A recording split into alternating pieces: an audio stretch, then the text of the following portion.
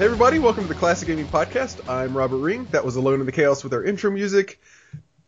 Today's date is December 9th, 2015.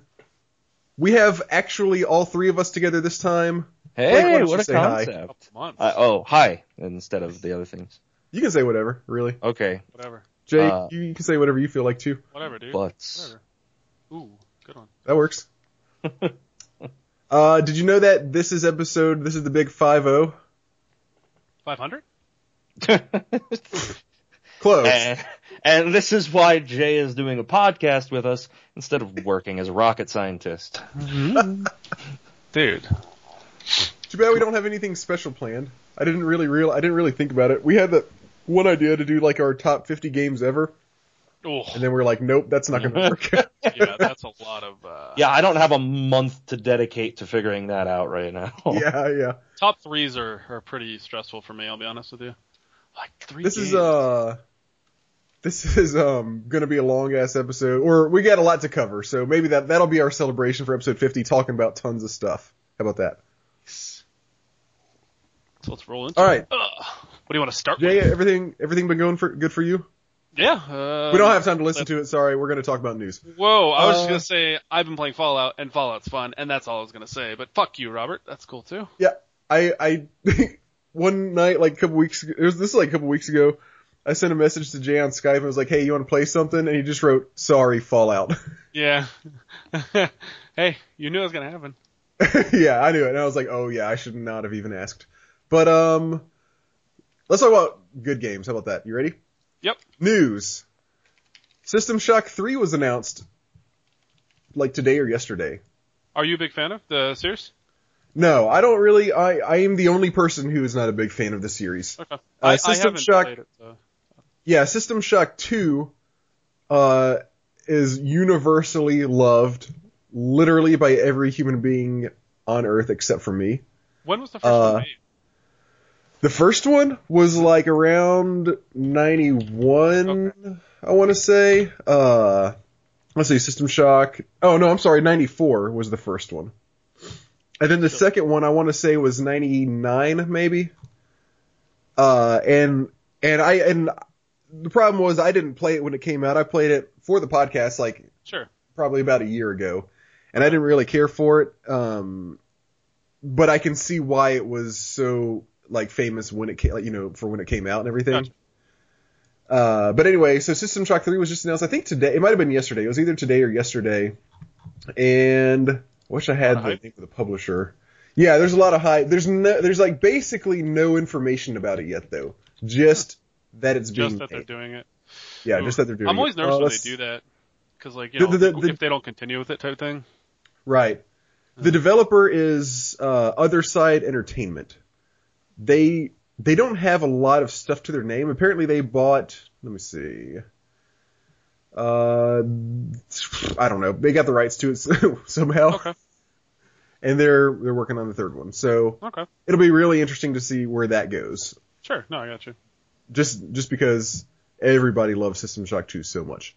I'm gonna Google.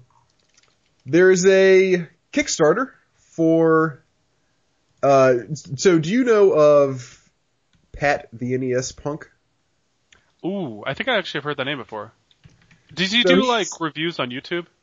Yeah, he's similar, and I don't know, it's kind of reductive to say he's similar to, the Angry Video Game Nerd, but that's the best way that I can think to describe him, just like really quickly. In terms of what the content is, or the personality, or what? A little bit of both. Okay. He does like videos on YouTube about Nintendo games, stuff like that. He's not like super abrasive like AVGN is, but he's kind of got his own personality. But anyway, he has a Kickstarter going right now for a book that he's working on, the Nintendo NES Library Guide and Review Book. Wow, that's a lot of work. Yeah, it's a lot of work. Apparently, he is going to cover every single Nintendo game in this book. Ew.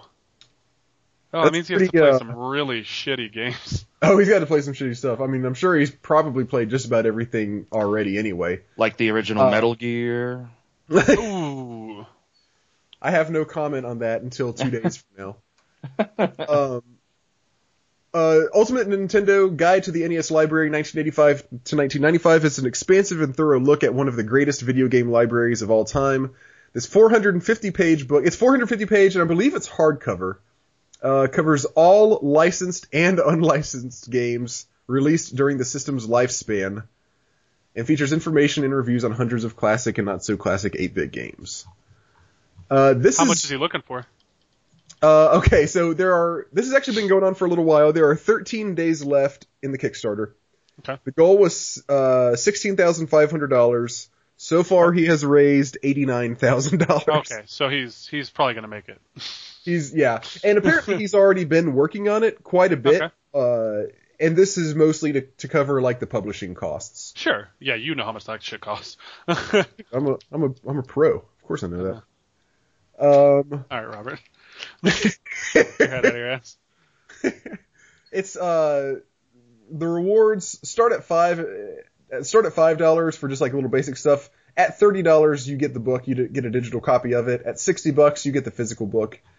And actually there's not a whole lot of tiers. The only one past that is $78. You get a digital physical book combo. You get your name in the book and blah, blah, blah, blah. Okay. So, That's cool. So anyway, I'm kind of looking forward to that. That should be pretty awesome. I'll probably buy that or download it once it comes out, but I think I'll probably pick this up also. Sounds like something good to read in the bathroom, you know? That sounds too heavy to read in the bathroom. Dude, I read player's guides in the bathroom all the time. T-shirt, whatever. Player's guide. Don't talk to me. Blake. Oh, you mean like player's guides for games? Like Playa. Play a guide. Play a guide. Oh, I got you. Yeah, sorry, we're the whitest fucking podcast ever. Yeah, player's guides aren't 450-page hardcovers. They're not hard. Yeah, they're probably 200. Some of the bigger ones, like GTA. 200? Yeah, like I have GTA one. Damn, I don't know. They got Anyways. big. That's what she said. Double Fine is doing some stuff. First off, Boy. they are working on, or they're crowdfunding Psychonauts 2. Have you guys heard about this? No. Yes. So Psychonauts is a pretty famous It's a pretty famous game made by Tim Schafer. And once again, this is another really famous game that I didn't care a whole lot for, mostly I think because I didn't play it until long after it came out. But they're working on Psychonauts, or they're wanting to make Psychonauts 2 right now. Everybody's super excited about it because everybody loves Psychonauts, but let's see. So they're funding this on Fig, not Kickstarter. Fig, if you remember, is the kind of newer crowdfunding platform, and eventually they're going to have in Fig you can actually like invest in the profit of whatever project is being funded, as opposed to straight up you get these rewards. On Fig, you can actually become an investor. Not on this one, but they're going to have that for some of the projects on there. That's going to be an option eventually, and apparently pretty soon. I think they're supposed to have the first one this month that you can actually invest in. Okay. But anyway, they're crowdfunding this on Fig, Psychonauts 2. Their goal is $3.3 million. Oh, okay. They have raised $2.2 million so far. Right now, there's 33 days left.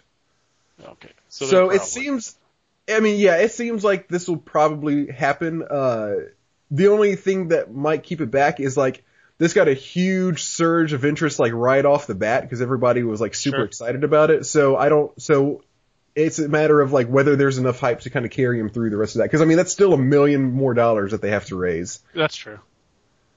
So I think it'll probably happen, but I wouldn't say it's a sure thing by any means. Okay. Also, I'd say it's basically a guarantee. You think so? Yeah, I as much as it pains me to think of that, but I don't see this failing. Well, not its original crowdfunding campaign anyway. Okay. But maybe when round 2 comes around because Tim decided to blow all his money on Coke again or something, I don't know. Maybe that time it won't. Oh, who am I fucking kidding? Of course he'll get another $1 million if he asks for it. Well played, Dave. So, but that highlights the past problems that Double Fine has had with some of their crowd-funded projects, which they seem to take on too many of, generally speaking. Almost exclusively. They almost only just do too much stuff, yeah. Well, they almost only do crowdfunding. Oh, right. I mean, I guess I would say it's about like a 50-50, because there was Broken Age, which was crowdfunded, and then there was... Is that all the way out yet? I don't know. Episode 2 came out, but I don't know how many episodes there's supposed to be. I don't know if it I think there were just supposed to be 2. Okay, I wasn't sure if it was 2 or 3. And then, what was the other one? There was... I think a game called, Space-Based DF9. Space-Based DS, that's the one I was trying to think of, thank you. I always want to say Deep Space Nine and all that. It's not quite right. I believe that one was also crowdfunded, is that correct? That one was crowdfunded, I believe. And then it was also pushed... It was a complete disaster because it was in early access and it had all these features that they said were going to be included in the final product on the store page on Steam. And then they updated it and removed like half of the features they had been promising were going to be in the final game, and then just pushed it to its final release. Yeah, and then one day they were just like, it's out! Yeah, and everyone was like, but what about all the stuff? And they're like, it's out. They basically said, well, we don't have the funds to be able to actually finish this product, so we're just releasing it. Here it is. Here you go. Enjoy. So that was great of them. That was kind of a sucky situation. Yeah, that was a very bad situation. A lot of people got upset about that. And then for the non-crowdfunded stuff... Well, there was also, keeping in the crowdfunded stuff, there was Massive Chalice, too. Was that one crowdfunded? Oh, yeah, I guess it was. The other one I was trying to think of was, I think, Hack and Slash. I believe that one was not crowdfunded. What happened with that one? I don't know. It came out and then went away immediately. I guess it was just that kind of a meh game. Like, it wasn't actually pulled, it just, like, didn't get any traction, is that what you're saying? Yeah, it came out, there was no crowdfunding or anything like that. It was all in-house from other companies is where they got their money, I'm sure. Right. And then there was, what else? There's the remakes of stuff that they're doing. I believe that they're handling the update of, Day of the Tentacle. Is that correct? Yes. Yeah. And then, one more. I'm trying not to waste too much time on this, but I'm trying to compare all the shit. No, that's fine. Costume Quest 2. There we go. Oh, yeah, okay. Now to add on to that, we can backtrack in a second if we want to. Another piece of news I had was they just announced Full Throttle Remastered to come out in 2017. Okay, wait. I gotta back up for a second. Massive Chalice, was that the one where they had to get like a whole nother round of funding for? Which game was that? I don't know. I want to say feel like that was Broken Age. Oh yeah, I think you're right. Yeah. Okay. Because I think at the same time as they did that for Broken Age, the company behind Mighty Number 9 was asking for more money to like produce an anime of the Mighty Number 9 world or something. Okay. Or to like hire better voice actors. It was, I don't remember. I tried not to pay too much attention to it because I really didn't want to.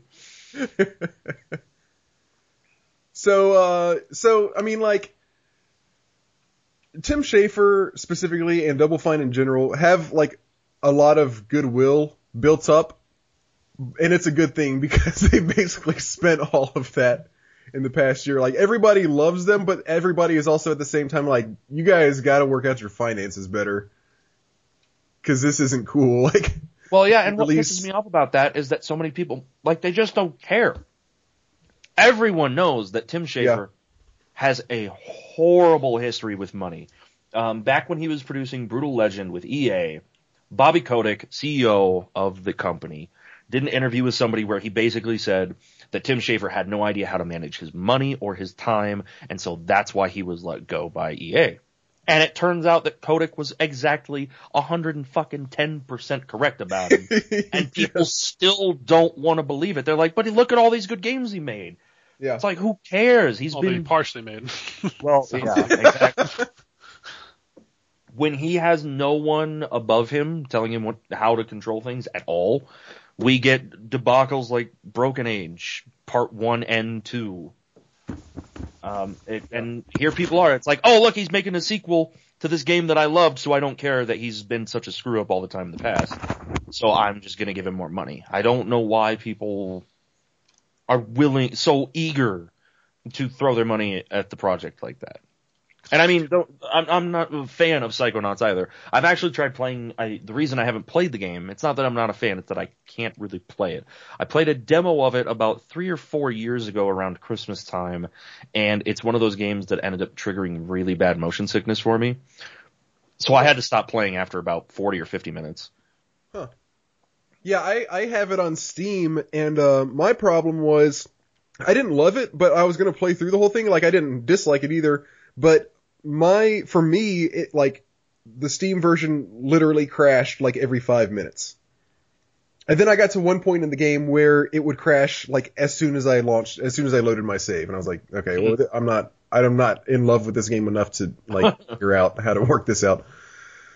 But yeah, I mean, so Tim Schafer, good game maker, maybe not the best at running a business, or at the very least at managing finances. Hopefully all this stuff works out awesome, but we have a lot of reason to be very skeptical. Yeah, reaching that. Yeah. The other thing about this crowdfunding that he's doing, I believe, Notch actually a few years ago said, Tim Schafer, I will fund a Psychonauts 2 by myself out of pocket. And Tim Schafer was like, well, it'll cost somewhere around 10 to 15 million to make. The 3.3 million goal on the Fig site is not the entire funding they're going to be getting. They're also that's right. An additional, the rest of the finances are going to be coming from other sources that are not promoting the campaign. What's the word I'm trying to think of? I don't know what you're trying to say. Whatever. They're helping to fund it. Sure. So, yeah. So 3 isn't the entire cost of the game. That's a good point. Yeah, this isn't the whole cost of the game. They do have other funding. I had forgotten about that. So we'll see how this goes. I mean, that's all we can do really is wait and see. I am so like I said, they just announced Full Throttle Remastered coming out in 2017.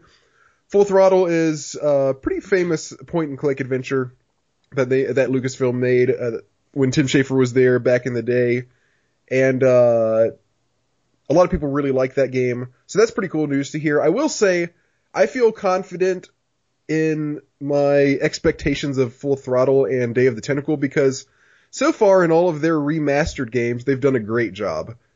And there haven't been any problems with those. It's all of the new stuff.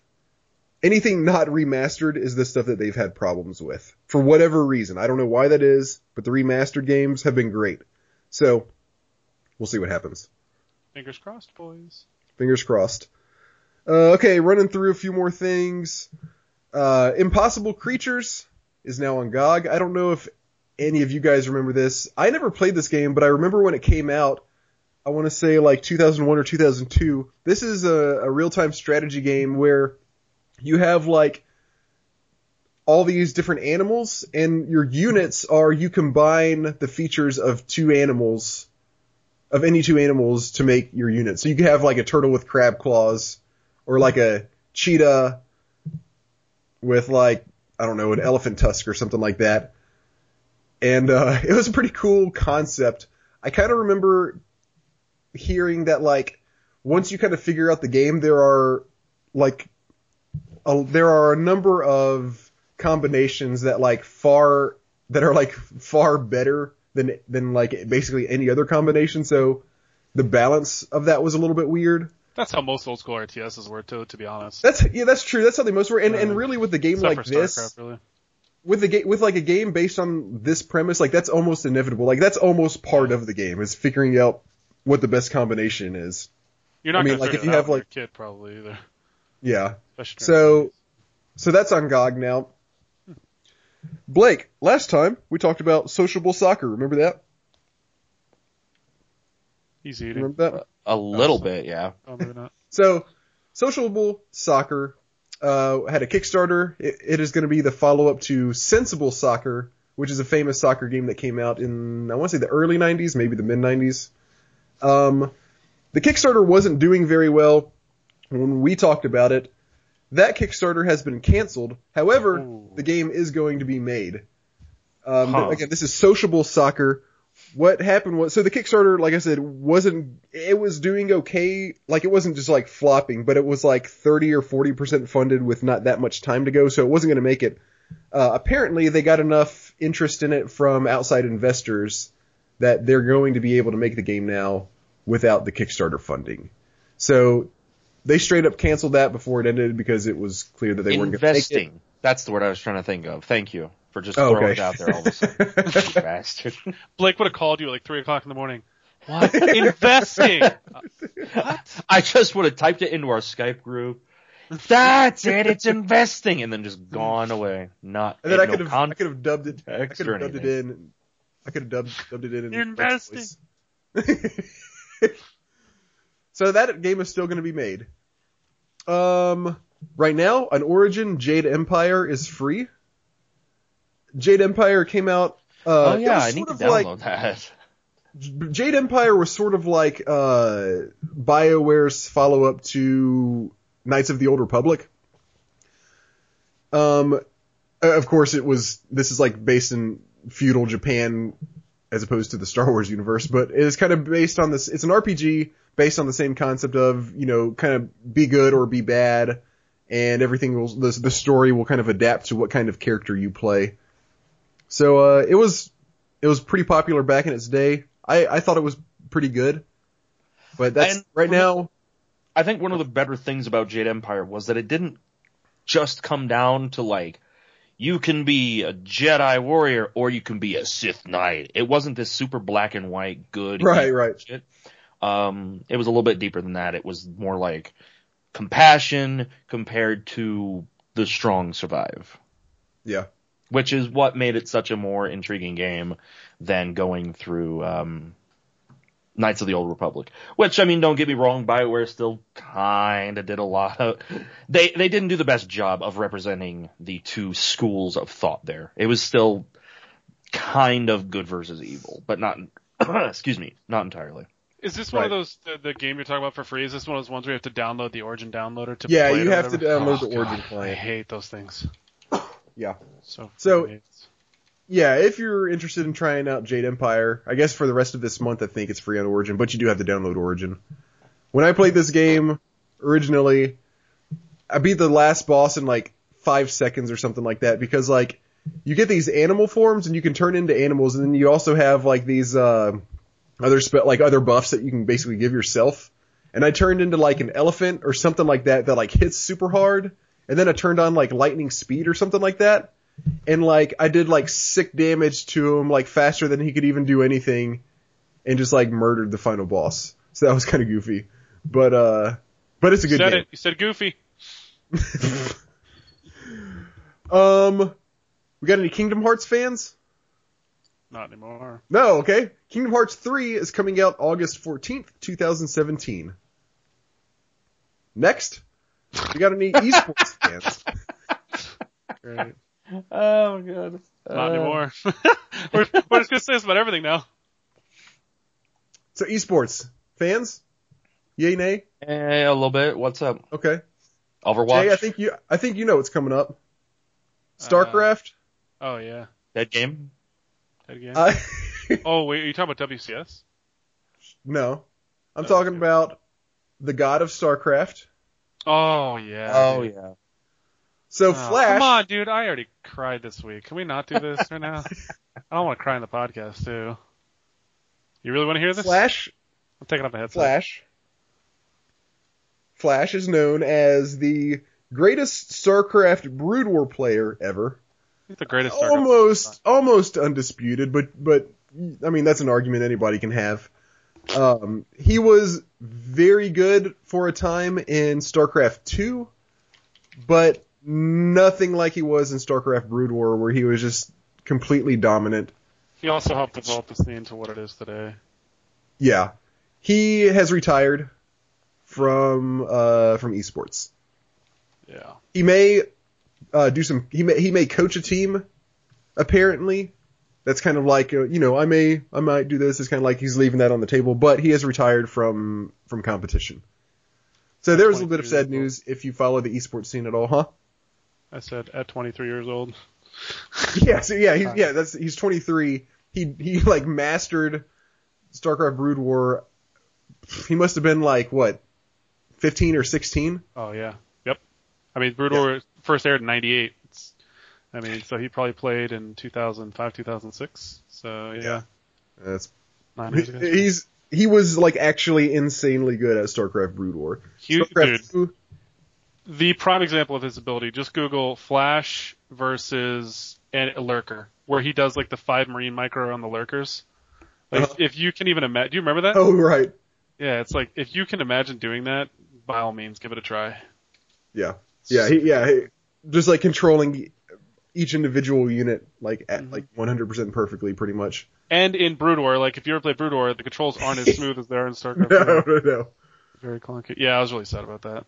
There's also a rumor going around that Blizzard is not going to do WCS for StarCraft this upcoming year. That this was last year. Oh, really? So that's Blizzard's StarCraft League. Yeah, it's a World Championship Series, what they call it. It's like basically it's the biggest prize pool. It's kind of what the players work towards the end of the year. So, I mean, if it's actually true, I think we'll see probably the end of like StarCraft as a main esport, because I mean, you cannot live off of winning a couple tournaments here and there. Like, it's just not feasible.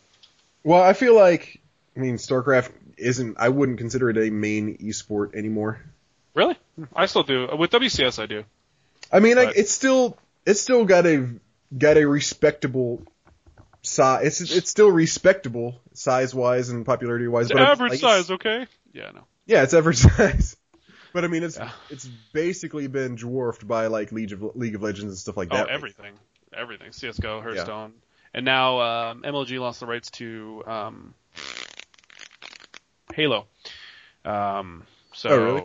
Yeah, from what I heard, like my roommate was telling me about it, apparently they like kind of lost their ball hold on them, so it's gonna start coming over to Twitch a lot more. And oh wow, that's kind of what MLG does. They basically will find a game early on and like grab it by the balls and like basically say, if you want to be I remember when I used to work for Codemaster, when I would talk to this one organization, I would say to them like, why don't you guys stream on Twitch? And they're like, oh, if you stream on Twitch, you'll get removed from every single tournament. I'm like, really? They're like, yeah, it's not something you do if you want to play, certain games, COD, Halo, I can't think of anything else.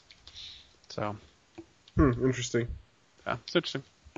And then, last but not least, you guys probably, well, I don't know, you probably don't really care too much about this. There was a little announcement made about Final Fantasy VII Remake. Oh, yeah. Which one are we going to start with? So, Final Fantasy VII is being remade as, that's not new. Yeah. Wait, what? This is not just, this is not. That was really fucking legitimate. Like, that sounded so real. Wait, what? It's not a remaster. This is a full remake. Yes. And they just released some in-game footage. And some other news. Blake, so why don't we talk about that? Blake, I'll let you lead this conversation. Oh my god. Don't tell me people it's already like man. Blake, we only have 2 hours. Are you kidding? Why wouldn't I be? A podcast about this? Because, dude. All right, no, you shut up for a minute. All right, so here's what happened to everybody that hasn't been keeping up with this, if you somehow haven't. They showed a gameplay trailer. The gameplay is completely different. It is not a turn-based Did you actually ATB-driven system at all. Yes, because that's what we wanted. We wanted a remastered version of the original game with sprites that didn't look like shit. Not a completely new game. I will say that I wanted turn-based also. I mean, okay, true, but what I'm hoping for is it'll actually be something new, I guess. I don't have hopes for the combat to be good. It looks, I haven't been able, It looks like 15. It looks like 15 or Kingdom Hearts, and I haven't gotten a chance to play 15 yet, but now that I have a PS4, 15 is really I might. 15 is not out yet. No, the demo is. Is the demo still available for download? Yes. And they just updated it. They patched the demo. Try it. Just give it a try. It's really fun. Okay, I need to do that. I'm really excited. What scares me is that it also it's the hybrid of this action gameplay, which at the same time I can enjoy games like that, but I don't like that that experience with a Final Fantasy game. It's the same reason that I don't like it in Final Fantasy 15 is because it doesn't feel like Final Fantasy, and it's really not going to feel like Final Fantasy 7. It's an action-driven experience where you've got the thing that scares the shit out of me is the menu on the side of the screen. Yeah, because I hate going through the menu in Kingdom Hearts. Yeah, that is one of the worst things of that game. Going through your menu in the middle of combat while still dodging and shit is just super frustrating. Yeah. So that's a super scary change going on there. Who knows how it's going to play out? It's probably going to be very 15-esque. And I need to download that demo after today. After that, the other news that came out, which this one doesn't bother me as much. I don't see a need to be mad about this until we know more. They're going to release it as episodic content. What that means is that we don't know exactly the details, but we're not going to get the full game on release. If you're familiar with stuff like Telltale's game releases, the Walking Dead series, it's going to be like that. There's going to be part 1, part 2, part 3. How far it's going to go, we have no idea. Part 1 could just cover the Mako reactor for all we know. It could cover leaving first disc. Leaving Midgar. It could cover the entirety of the first disc. We have no idea. And everybody's getting their panties in a wad because, the only reason to do it is for a cash grab. We don't actually know what the hell their pricing model is going to be. Let's go, obviously, let's assume that this is a full-priced game. It's a full release. Sure. It has that kind of production value going into it right now. So it would have been a $60 American dollar release if it were all packaged as one thing. We don't know if it's going to be 3 different episodes, one for each disc at $20 each. We don't know if it's going to be 10 different releases, 10 different episodes at $10 each or something crazy like that. We have no way of knowing right now. And we could basically come out even where it costs us about $60. There is the potential that they're going to go crazy overboard and it'll be something like 70, 80, 90, $100 to get all of the episodes and to get all of the content. But for right now, honestly, there's no need to be that upset about it. The only thing that sucks is that when the first release happens, we're not going to be able to play through the full game, which is going to – the anticipation is really going to be rough. But aside from that, I don't care yet. So I don't care about the pricing. I don't give a shit about the price. Who knows what the pricing is going to be like? There's no sense in even thinking about that right now. But I don't like this because of the way I feel like when you play Final Fantasy VII, it feels like this huge sprawling story that you're taking part in, and I feel like chopping that up into little pieces is going to kind of take that away. I think the main reason that they're doing this, and this is why I'm actually excited about it, is that I think they're going to add a lot of side content. You know, a lot of the minor characters and kind of the stuff that was really shorthanded in the original. I think they're going to expand. Yeah, exactly, dude. I think they're going to expand on a lot of the side kind of minor stuff in much greater detail, and I think that's why they're doing it this way. So you can kind of I think if you just run through the main story, I think you'll probably hit walls pretty quick. But if you actually explore the world and do a lot of the stuff, which I think a lot of actual people who are true fans of it will end up doing. I think why can't you do that in one big release? Because it might be incredibly long, dude. Final Fantasy VII, if you actually play through the first time, it was 150 hours. If you actually did all the side content. So you're saying it's going to be 4 or 5 full size games? I would. That's potentially. What I'm hoping. That's what I'm hoping. I'm trying to look at it positively, and I'm a very negative person. But I just don't want to. I don't want to go into this really negative. All right, this is gonna suck, and they're gonna fuck it up, and the new combat system's gonna. There's a lot of other worries. Stuff like the fact that it's gonna be episodic, kind of make I don't see how they could do the big open world, the world map that you have from Final Fantasy VII. That's probably gonna be gone, and I don't know how. I just don't see how they could make it work, and that really sucks to think about. A lot of the mini games, a lot of the bigger side quests, like Chocobo breeding, don't see how they're going to incorporate that into That's a good point. Limited episodic style. I don't know either. Like, unless they keep a lot of that content locked until the very final episode. Or at least limit. Maybe you can only go so far for each. Yeah, like chapter. extremely limited. Like, you can only have a blue chocobo now. I mean, now you can upgrade to a red. It'll be like Final Fantasy X, where you get the spaceship or the ship at the end, and then you can like go all over the place, like 40 hours. Well, I mean, okay, but I mean, in Final Fantasy VII, you were kind of limited on what type of chocobo you could get in certain parts of the game, or at least it was a lot harder early on. Don't you remember, like early on in the first disc, like, it's really hard to actually get to the later stages of breeding. Well, yeah, that's just because you're limited by where you can go. Exactly. Advancing maybe that's story. kind of the same idea. I don't know. Ish, but like you can reach a certain point after you're able to get to, I don't know, like the beginning of disc 2 or something, where you can start going around to the other, like once you get the airship, really, which is pretty early. What, disc 3? Or is I think disc it's the very 3? beginning. I think it's the very beginning of disc 3. That's what I meant. At the very Spoilers, beginning of disc 3. Yeah, I'm just trying to remember where the cutoff happens. Because sometimes I feel like disc 3 is literally only the last dungeon. But kind of it is. You just go straight in. But yeah. Almost, yeah. So I think it's the very beginning of disc 3, and then you get your airship, and then you can go around, and you can go every single place on the planet. And even before this, you can do the breeding. It's just a lot more inconvenient. But like, you can just pick up chocobos from anywhere and use those to breed and all this, and then you can get to wherever you want right then, as soon as you get the gold chocobo. I just had a horrible thought. What if they try it and make like a mobile app that like somehow interacts with your game file? Like, you can like don't even say no. Stop. Shut up. Like seriously, think about that. Like, I just got like the worst. I'm not thinking about that. No. Like, that is fucking AIDS. Like, that's just terrible. I think this could literally go one way or the other. This could literally be the greatest thing ever, or it could just be a pile of dog shit. Jay, like, going back to what you said, if they release like 3 or 4 like 20-hour games, like that I can see being pretty cool. Like, you got the whole maps stuff to figure out. And I don't know what the hell they're gonna do with that, but like, okay, I could be on board with that. Like 3 or 4 like long ass games, that sounds cool.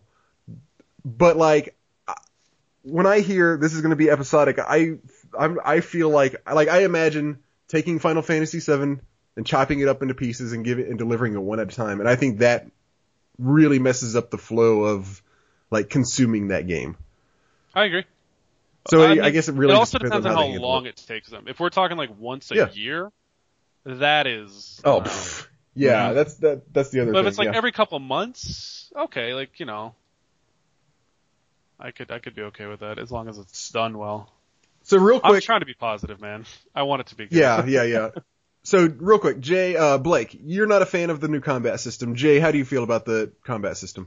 I'll be honest. I don't think in today's world you can actually do a turn-based game like that anymore. I don't think it's possible to do on a main console. On a handheld, on a mobile device, I think it's okay. I don't think in today's world you can actually do turn-based combat, because I just don't think people will like it. I don't think, like, for the most part, sure, I would appreciate a solid turn-based game with a good story behind it. That'd be fantastic. I just don't think it'll be done anymore, just because most people don't like it. Most people who didn't grow up with them don't really care for it. It's just I think that's kind of the way it is. I mean, it sucks, but if they do this well, which Final Fantasy 15 is an action RPG, and it's fun. It's a little bit different. It's got a mixture of both, and it is a little bit hack and slash, but I don't know. If they do it well, I just always have faith in Squaresoft. I don't know. Even though they've kind of fucked us over. Well, this isn't Squaresoft. This is Square Enix. Oh, sorry. I mean, their MMO, I mean, that game is really good. That's their most successful project in my eyes in a long time. Definitely. But then right next to that, we have Final Fantasy 13. That never existed, so I don't know what you're talking about. A game that has, 3 sequels that nobody wanted? That was the best quote I've heard from somebody. A game that has 2 sequels that nobody wanted. Yep. All right. Let's talk about the games we've been playing. Cool. Because we got a lot to talk about later also. Yeah, I agree. Any other news stuff real quick that y'all have, or you want to jump? Final Fantasy VII was the biggest thing. I didn't want to bring anything else because I figured we'd talk about it too long. All right, let's talk about games. Who wants to start? I can go first. Okay, go. All right, let me pull up the game so I can remember when it came out. Oh, by the way, in our list that we have later, you can include these games if you want to on your lists. This is a pretty damn good game, so I don't know if I will. So for this podcast, I played a game that came out for GBA, Game Boy Advance in 2003, called Mario and Luigi Superstars. I'm proud of you. You had the console and the year ready. Dude, that's what I was just pulling up right now. It's funny. I was reading reviews about this game because I usually do that now just to kind of spark my criticalness of games. Sure. So it's funny, Blake. Somebody actually compared this to they called it the actual predecessor of what's the one for Super Nintendo? Is that Super Mario RPG? Is that the one with the 7 stars? Is that what it's called? Yeah.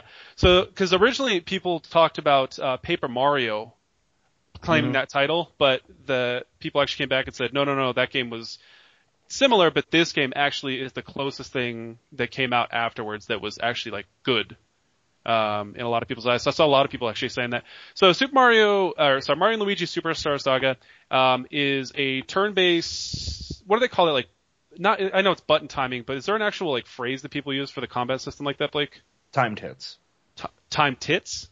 Timed hits. Timed hits. I thought you said timed tits too. 2 timed hits? What?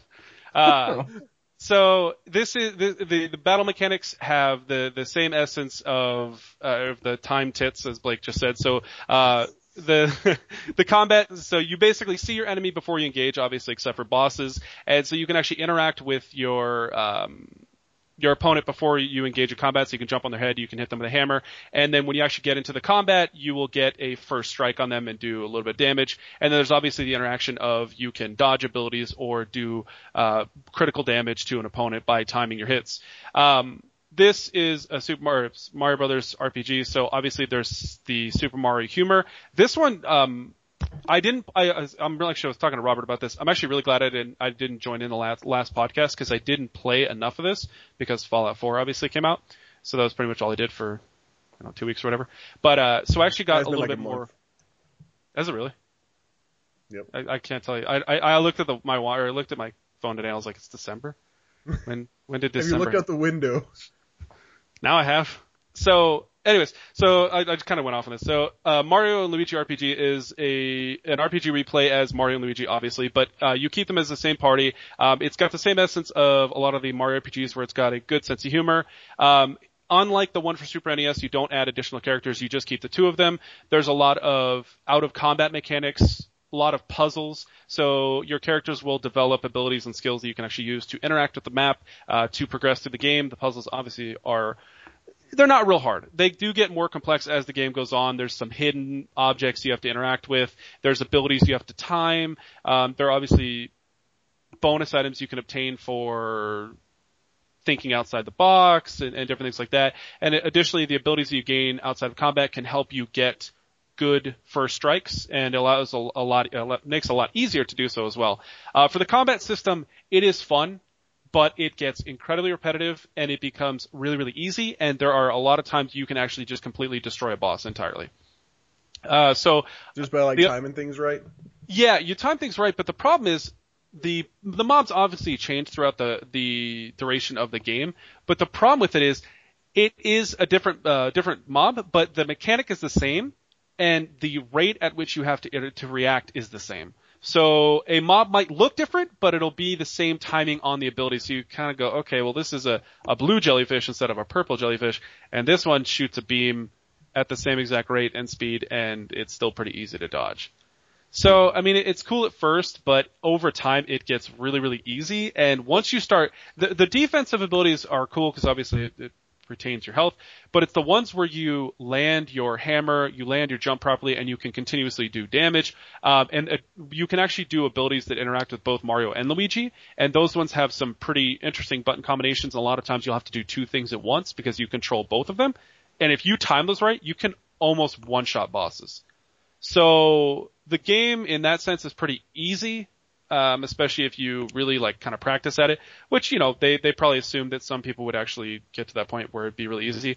As far as the sound effects and soundtrack go, it was kind of a miss. The sound effects were okay, but for this system, it was really bad.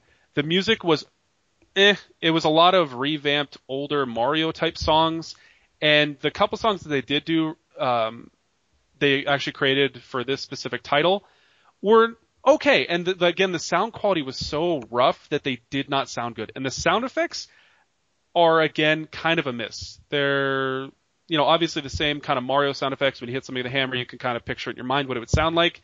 They kind of just did it the same as always. They didn't really add any special effects to it. And again, the quality was a huge miss. So in that regard, it really, the battle music is pretty much the same throughout the entire game. And so that kind of gets really annoying, especially when you do like 4, 5, 6, 7, 8, 9 battles in a row. You're kind of like, ugh, I had to turn it down. Dun, dun, dun, dun, dun, dun, dun, dun, dun. No, it doesn't. But thank you for that. This isn't Final Fantasy X. Hey, oh hey. So I was wondering. Yeah, I mean the game's pretty cool. The humor is I mean, if you like that kind of humor, that old school kind of, Mario and Luigi humor that has some off the wall kind of comments and some weird names and stuff, it definitely holds that, which is really nice and kind of refreshing because you don't see that too much anymore. That was cool. The combat system was okay. Difficulty of the game was kind of a low, but this is a game that I played a lot when I was younger, and it still held true to that, which was nice, because I think we've talked about this a lot recently, there's a lot of games where you're like, oh my god, I love this game as a kid, and then you play it and you're like, was I a slow kid when I was younger? Because this game was not as good as I thought it was. But it was really nice to play a game that actually held up in that regard. Nice. Did you finish it? No, I did not finish it. Okay. But do you know how long of a game it is? I'd probably say 20 to 30 hours tops, okay. and that's a stretch. I think you could probably beat it in 20 if you really push through it. Cool. I might check this out because I want to get a Game Boy Advance because first of all, do you know there's 6 versions of the Game Boy Advance? There's the basic one, and then there's a mini one, and then there's an SGA or something like that. Is that what it's called? Something like that, yeah. I had one of the original ones, and then I got one of the later models as well. And then there's a second version of the SGA version that has a much brighter screen. But I didn't realize that the Game Boy Advance is backwards compatible all the way back to Game Boy. Yeah, because I remember the Game Boy is shaped like this. If you can look at my hands, and then it had the little cartridge would level with it, and if you put a Game Boy game, it would stick out like this much. It was really cool. Right. Mm-hmm. But yeah, I want to get one because I didn't realize they were backwards compatible, or else I would have gotten one of those instead of. I bought a Game Boy Color recently, and I would have bought one of these instead if I had known that. But the Game Boy Advance, the newer, not the original one, but some of the versions after that are backlit. So you can actually see the damn screen. Yeah. And so, I think that's what I'll use to play, some Game Boy games and Game Boy Color games and some Game Boy Advance games as well. Because I want to start playing some more of those for the podcast. I want to get one of those soon. This sounds like I bought an SP because they were backlit, and I was really excited when they came out. Oh, SP, that's what it's a square one. It's like this, yeah. But the problem is I believe I could be mistaken, but only certain ones are backwards compatible because the cartridges don't fit in it. So I think if I remember, I looked into this a few weeks ago. If I remember correctly, both of the SPs are backwards compatible, but the mini is not. Oh, maybe that's what I'm thinking of. Okay. It's something like that. The SP was incredibly durable. Yeah, and even on both of those versions, like I said, on one of them the screen, they're both backlit, but on the later version the screen is much better even than the other one. The battery life on those was really good too, because I took those on road trips a lot. But, awesome. Yeah. Game Boy had a lot of really good games, so I think that's a really cool idea. Yeah. I'm going to pick one of those up hopefully sometime pretty soon. Cool. Okay, so good game? Good game? Mm-hmm. It had amazing reviews, by the way, 4.75 out of 5, 9 out of 10. There were some. I don't think I saw anything below a 7 out of 10. Nice. So, yeah. All right, Blake. I played Kid fucking Chameleon. Oh my god. Oh, hell yeah. I gotta Google this. Oh my god. This game. Alright, here, let me go look up the deets for you real quick. Oh, okay. Thank you for that. Since you're being so. Wait, didn't you play this such a pain.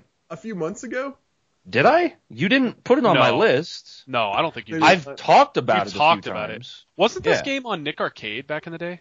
No, I think probably. I don't think given the idea of the game, I think so. God, look at this. Look how 90s this is. It's so 90s. I think you played like 10 Sega Genesis games at once and like talked about them each for like 20 seconds one time. And this is one of them. Maybe. I went back and played this some more if I did talk about it that time. Because you didn't have it on my list, so I didn't think I touched it. No, but it might have been some of mine too. But it might have been more than a year ago. Okay, maybe that was that's true. Maybe, yeah.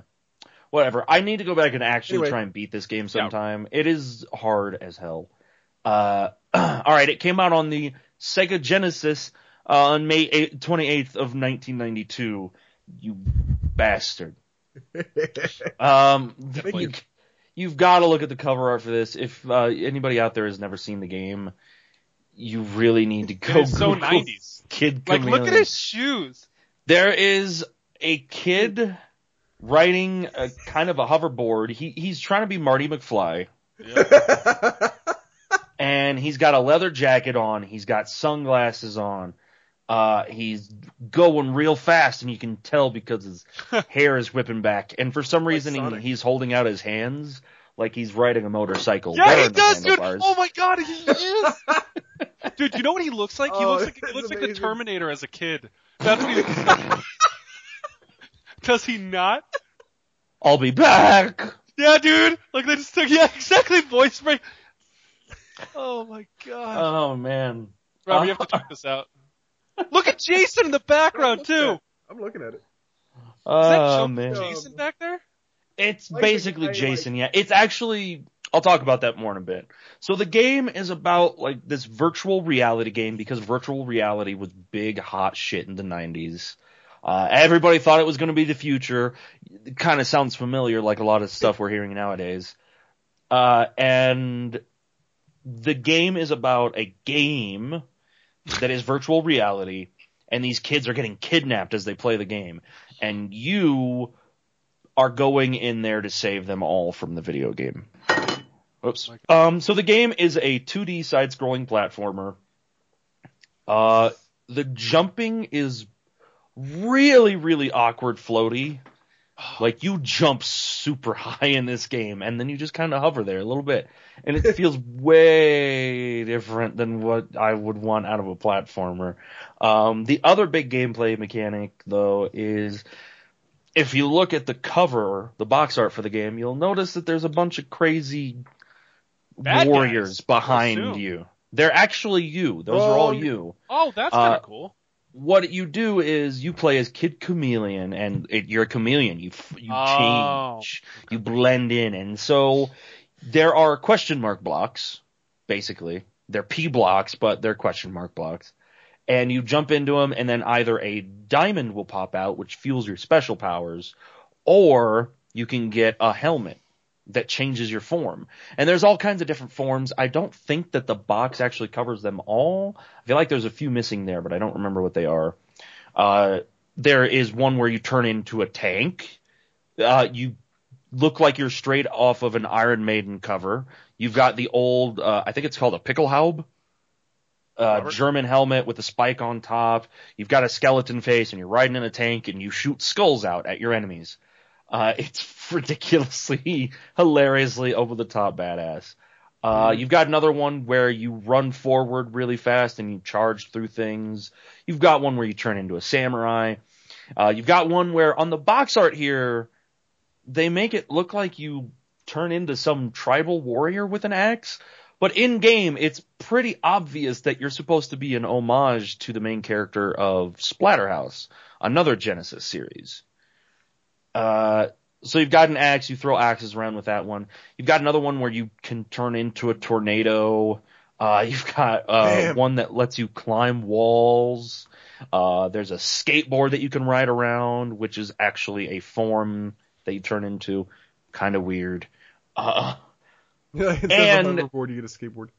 Yeah, I don't know. The game's nuts. As the box art says, there are over 100 levels. I think there's something like 115. The levels tend to be pretty short as long as you know what you're doing, But a lot of the time that can involve knowing where secret walls are. This is one of the other mechanics in the game. Is that there are just straight up dead ends sometimes where you have to smash your face against nothingness until you fall through a certain spot and find your way to an exit. This actually is kind of like original Mario Brothers in a way. Super Mario Brothers, I should say, not the original Mario Brothers, not the Versus game. So what you do is, there are 100 levels in the game. You're probably never going to clear all 100 levels though. So there are shortcuts. There are things that teleport you forward by worlds at a time. So you'll be in like Hills of the Dead, Act 1, and if you find a special teleporter in there, it'll take you up 1 zone, 2 zone, 3 zones, instead of making you go to Hills of the Dead. It's ish, yeah. Instead of going to like Hills of the Dead Act 2, you fast forward to Skyscraper City Act 1 or something like that. Okay, all right. And there are all these little teleporters around, and figuring out, like without a guide, figuring out where you're supposed to go is very, very, very difficult. And I don't know that I ever beat this as a kid without using my Game Genie for Sega Genesis. This game is I didn't even know there was one of those. Hard. You didn't? Really? I don't know. I don't remember. I mean, I may have at the time. I don't remember the Genesis Game Genie. Oh, well. It was awkward. As most of the Game Genies were, to be fair. Especially if you had, like, the full set of the Sega Genesis where it's, like, on top of a Sega CD, and then it's got that other piece of shit sticking out the top, and then a Game Genie on top of that. That sounds amazing. If you want to do that, you go right ahead. You know what? I really do. So, alright, yeah. You've got all these stages. It's kind of fun finding these extra routes where you're supposed to be going. The best way that you can get through this stage and skip a couple extra stages, get around these hard stages and all this shit. God, the game is just brutal though. There are a lot of instant deaths. Like I said, the game, it doesn't just use the amount of levels as its difficulty. It also makes you do lots and lots and lots of finding the right path, and then lots and lots and lots of incorrect guessing, falling in lava, missing a jump and going right into a pit immediately, screwing up like a little block puzzle and having to kill yourself because of that. Stuff like that. The timer in this game is also surprisingly punishing. I believe stages tend to start you off with about 3 minutes to finish it. Damn. And that's not very long when you don't know a stage, but like the back of your hand, so to speak. So you'll be wandering around, and if you're not finding the clocks in the level, you're gonna die, and that's not fun. So you've got to bump into these P blocks, aka the question mark blocks, and pop out either the diamonds or the power-ups or extra time. You get extra time out of those as well. The other thing, the diamonds are used to fuel your special abilities. Each mask has its own set of 2 different abilities that you can use. One, the lower tier ability costs 20 diamonds to use, and the higher tier ability costs 50 diamonds to use. And this generally is just stuff like summon a snake made of diamonds that runs around the screen and kills what it touches. Just little stuff like that. It's a nice little bonus overall. It's not huge, but it's cool. I got up to some skyscraper town. I can't remember what it's called. And I was in this section where you have to get this fly mask, and the fly mask lets you stick to walls for a little bit, and then you can jump off of there and climb up stuff. It's a really cool mechanic, and it kind of the way that the game does some stuff is like, if you're able to keep this mask up to this stage, and you don't die with it or anything, then there's going to be a shortcut that you can reach and all this stuff. It's really fun. That's cool. And around that time where you get the fly mask is when, like the first time I even died in the entire game. I'd probably been playing for half an hour or up to an hour maybe even at this point, and all of a sudden the game just cranks it up. There's death pits everywhere. There's blind jumps. You don't know where you're supposed to be going. And that was my first bunch of deaths and game over. I will be getting around to beating this eventually. I don't know when, because it got to the point where it's very frustrating right now, and part of me just doesn't want to go back at all. Oh, really? I think I owe it to childhood me to finally close this one out. Conquer the Beast. Conquer the Beast, man. That's what I did with Super Mario Brothers. Okay. Like a year ago. Oh yeah, I remember. Yeah, because yeah. Sounds pretty awesome. It's a lot of fun. If you like platformers at all, I recommend it. The overall mechanics, like the floaty, weird jumping, will take a little bit of getting used to, and learning how each different mask works is going to take quite a bit of effort. I actually almost got stuck in one stage because I had to get the mask that lets you climb walls, but the game doesn't tell you that it climbs walls. It never hints at that in game. So I'm just running around and walking up to this wall, and I'm like, the hell do I do now? Well, all right, I'll mash my special button and see what happens. And I tapped it a few times, and he like pressed up against the wall and skittered, and I was like, the hell was that move? So then I started mashing the button really hard, and he just like and just climbed up the wall, and I was like, all right, this is weird. That's a little weird. Really fun. Whatever you're into. Love it. Sweet. Okay. Here we go. So Robert, what did you play? I played Flat Out. Sweet. Which came out 2005. Whoa, what month? This again. Bitch. Yeah, what July. system? What system? PS2, what month, dog? PS2, Xbox, and PC. What month of the year, dog? July. Okay, you're good. What Check system? Dog. Except for PS2, it didn't come out until. It was. Oh, so you lied to us. Yeah, you're lying to us. No, right I was now. right. I was right the first time. You're the worst kind of July. liar, Roberto. Yeah. What are we gonna do with you, Roberto? Fine. Listen to me talk about Flat Out. Whoa, Somebody Blake's spilled the pissed, dude. Blake's throwing shit around. Fucking Robert's lied about the month! Starts beating his girlfriend. What did I do? It was Robert! Blame Robert, damn it! Look what you made me do, Robert! I broke this plate over her head, Robert.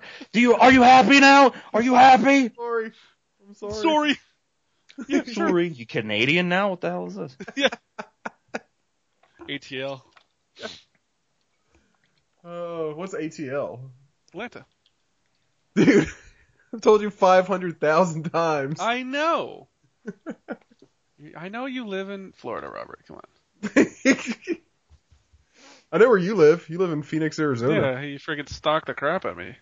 I know your address. Let me see if I can pull it up. Alright, we're gonna stop talking about this right now. Anyway, Fallout. Flat Out. Flat Out. Yeah, I played this game Fallout 4. Flat Out is a car racing game. You race there are, I think, if I remember, there are like road racetracks, and there's also like dirt road racetracks. The big thing about this game when it came out was the collision damage, as well as the fact that if you crashed into something hard enough, your driver would fly through the windshield and completely ragdoll. So, like games, I mean, I guess really games still don't do that, where you can actually be ejected from your car in racing games. But, especially, but that, as well as the collision, back in 2005,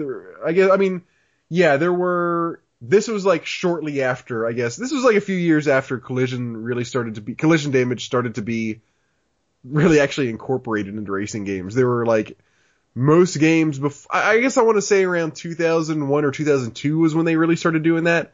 And this one seemed to do it a little bit better than most in 2005, where like when you hit something, it actually damages the part of the car that gets hit. So that was kind of that's the way that it was different from other collision damage in other games. Yeah, technology. How about that? So those were kind of like the big draws, like just the wrecks and stuff. So, you might be, there's a lot of like destructible stuff on the courses too. You might like knock into a sign and the sign will fall over. But like I said, if you crash into something, going full speed and it's not something that you're just gonna like smash through, then your dude just like launches from the windshield of the car and just ragdolls all over the place. That's kind of fun to watch. You know, nowadays that it's not like super entertaining. I mean, it's kind of funny whenever it happens, but you know, it's not going to hold your attention for a super long amount of time. So the racing itself is like good. It's nothing special, but it's definitely like it's doable. It's fun. It's not like anything revolutionary as far as just the racing itself goes. I feel like some of the collision detection is a little bit off. Like the damage is fine, but there were some times where I felt like I would just barely miss something, but it would register as me hitting it. And of course my guy would go flying out of the car. But the controls are pretty good. The dirt roads can be a little bit frustrating because you skid out really easily on them, but that's because they're dirt roads. So that's kind of the point. But, like the cars look good. There's a little bit of car selection you can do, and you can like upgrade your cars as you go along and win more races. So that's kind of a nice feature to have. The other mode in this game, which really would have been cool if they had like done this a little bit more extensively, is like, I don't know, I forget what it's called in the game, but it's like these little challenges you do where you're in like a stadium and they might have like a big dartboard type thing set up. Or I might be misremembering on that one, but one of them is like a long jump type thing. And what you have to do is drive your car super fast and then crash into something, and then you push a button at the right time and it launches your guy out of the windshield. And you're trying to see how far you can launch your dude out the windshield. I knew you were going to say that. Yeah. That's funny. So that's pretty fun. Like that's pretty unique. Like no other game did this at the time, and really. I was going to say, especially at that time. Yeah. So that's really cool. There's also one where like you drive, you know, of course you get as much speed as you can, and then you like hit a ramp that basically launches you straight up, and it's like a high jump. So you're trying to like get your car up to a certain point. And like I said, I think there is like a dartboard one too, if I remember correctly. It was actually, I played this game a while back, so my memory is a little bit fuzzy on it. This was like a couple months ago when I played it. I think there's like a dartboard one also where you also launch your guy out of it and you try to like hit the right part of like this humongous dartboard. I could be making that completely up, but there's something like that. But anyway, there's this one mode of the game where you do like little mini games like this. And that's really cool. It's really fun. It's something that like other games don't have, but there's not enough of it. Like there's those 2 or 3 modes and that's all there is. And on like the long jump one, like I never quite figured out how to get it to work just right to where like my guy, like he would always go pretty far, but he would never go like far enough for me to unlock like whatever it was to do the next like challenge or whatever, on that version of this mode. So really cool ideas.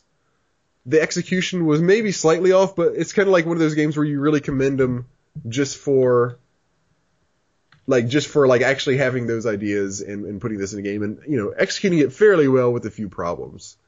I think that's all I got about Flat Out. I respect it. It's got a few issues, but it's fun. Would you recommend it to a friend or an enemy? And they tried some new stuff. I would recommend it to a friend. That's a good way of putting it.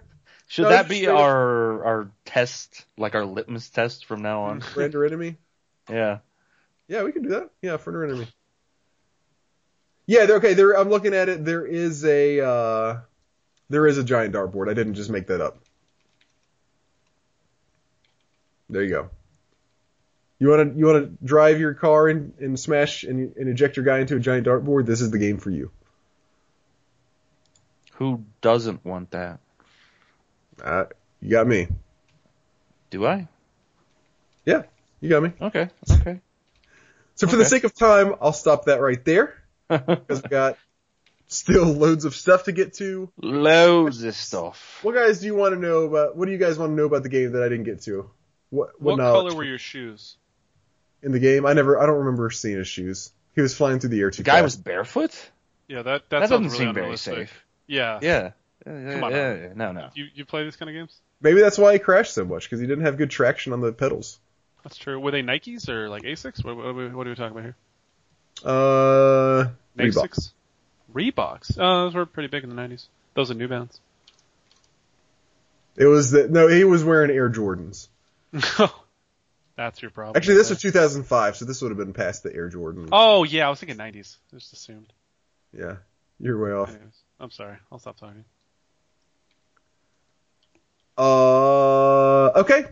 So let's go to. Sorry. I like that. I like that bumper music. You want to do it again? Nice. I can edit that in. No, I can't. I can't talk anymore. I already lose my voice. All right. So So last time we said that we were gonna do top 3 things we don't like about point-and-click adventure games. And that was a lie. And then we determined that was a lie. Robert determined that.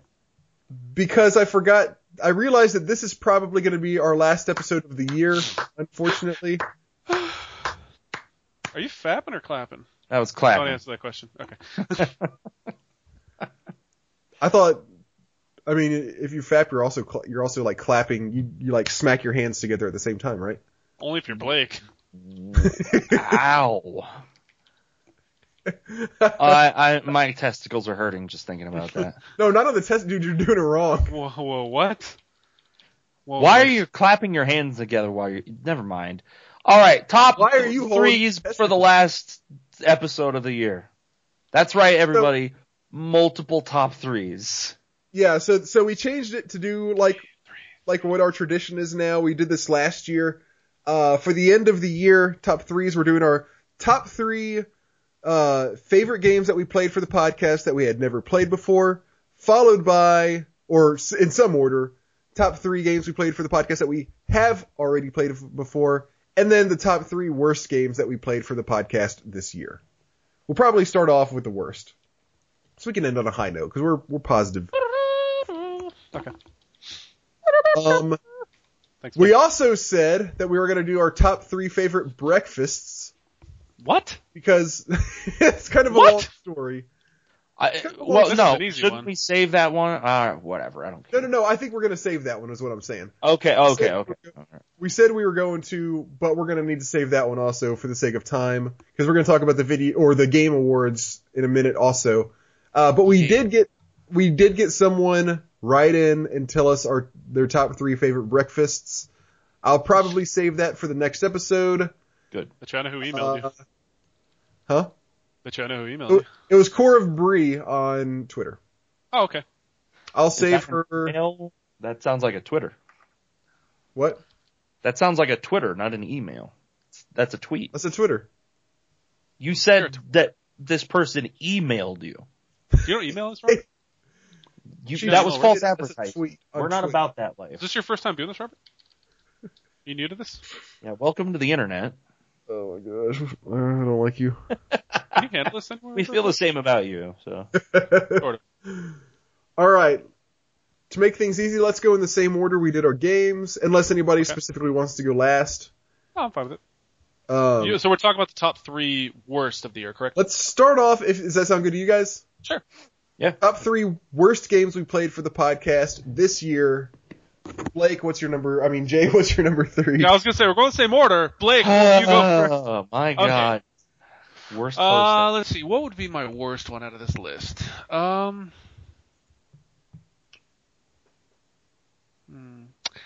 gonna go with Mystic Quest. Mystic Quest would be my number 3. So Mystic Quest for Super Nintendo, Squaresoft, very repetitive. I go into this game thinking, yeah, I want to play this game again. It's really fun, and you hit A button. I think it's A button for about 20 hours, and the game ends, and it's just not that great of a game. It's just, yeah. I'm sorry. Okay. Yeah, Mystic Quest it almost made my top 3 worst too. Yeah. It's in either like the number 4 or maybe number 5. Yeah, spot. it was like one of those ones where it was like bad, but I kind of knew it was bad going into it, so like I didn't really want to put it as my number 1. But yeah, no, it's bad news bears. Yeah. It's just not a good game. The story is bad. The gameplay is just it should feel bad too. Simplistic. Yeah, the storyline just there's like a couple humorous moments in it, but yeah, no. Yeah, a couple humorous moments over 10 or 15 hours doesn't save me. And last boss you can one shot with your eyes closed. Yeah. Is it like a humorous moment where like you almost giggle out loud, like maybe? It's like almost good. It's almost like the same humor as Secret of Evermore, but just doesn't meet the mark. It doesn't hit the mark. Like that's the if you played Secret of Evermore and you liked it, this is like, imagine if Secret of Evermore's humor just like missed every time they made a joke. Who's Mark? Secret of Evermore? What? Missed the mark. Oh, all right. Anyways, ignore him. I missed that joke. That's how bad it was. Holy shit. Anyways. That kind of joke belongs in Mystic Quest, Robert. Is it a yoke or a joke? Anyway, my number 3. Mystic Quest almost made my list. I feel like there was another one. I was kind of thinking of Sonic the Hedgehog, but it wasn't a terrible game. It's just not very good. Kind of the same as Castlevania 3. They're both just, they weren't the worst things ever, but yeah, Mystic Quest would definitely be my number 4. That's I'm like, and it's like, it's bad, and you want to, it should feel bad for being bad, so you're like, yeah, I gotta talk about it. I just want to make sure everybody knows that I hated this game. It was not a good game. It was not good. Yeah, my number 3 is Donkey Kong Country, which, going into it, like, I knew, it was something from my childhood that I played it and I was like, I don't know why everybody loves this. I played it when I was younger too and I didn't care for it at all. Yeah. And I went back and played it again and it was a little bit better than it was back then. 100%ing the game is really, really, really dumb design of having to find all of the secret rooms, and the secret room rules don't always make sense and all this crap. So I didn't like that. And then just overall, the gameplay is pretty much just the most minimalist, simple platformer you can think of. You've got your character, you run forward, you jump on some stuff, you swing sometimes, and that's about it. It's got nothing special aside from maybe graphically, and even that I was not that impressed. No. Yeah, I was gonna say the music was kind of for the time. Well, okay, the music is very, very, very good. And graphically, the intro music. How great is that intro music? Like, all of the music in the game is actually really solid. I don't remember at any point thinking, oh, this track sucks. Some of them weren't great, and I don't want to listen to most of the soundtrack outside the game. But in the game, it was I can think of a track that sucked in it. The track where you're riding the rail on that track. How do you remember this? Dude, that was like one of the most iconic fucking levels from that game. Are you kidding me? It was the most my brother broke his Game Boy on that level because it was so fucking frustrating. Game Boy? Because they transferred it over to Game, or ported it over to Game Boy. Oh, really? Uh-huh. Yeah, he broke like the SP, you know how was that square shape that like opened and closed like a laptop? He literally snapped it in half. Like clean. It was insane. He was so mad. That game. Awesome. Yeah. All right. My number 3 is, I'm going to go with Another World. This is kind of like Donkey Kong Country. This is one that a lot of people did like back in the day. I didn't play this, I don't think, when it first came out, but it's like how I said about, I don't know, I think I said this about some game earlier, I don't remember what game it was, but I can see how it, like, why people really like this game when it came out. It's got a really cool, art style. The animations are really, really smooth in it. Some aspects of the gameplay are pretty cool, but it's too frustrating where it's like, you have to do like exactly what the game designers want you to do, and there's like no ifs, ands, or buts. If you don't do what they think you should do, then you're gonna get killed by this monster, and you gotta start over on this area of the level. It's. I feel like I've heard really good things about this game. I'll be honest with you. Yeah, you probably have. I mean, it's a pretty cool game in theory, but the gameplay itself does not really hold up. There's also places where like you straight up have to guess, am I gonna go left or right? And you go left and you die. And then so you start over and you're like, okay, I'm gonna go right. Like those old school dungeon crawlers for like NES. Yeah. You hit a pitfall. What? Yep. There's a lot of stuff like that.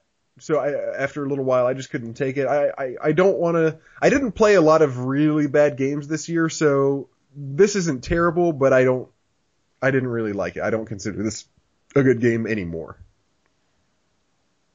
Okay. Number 2, Jay. Number 2.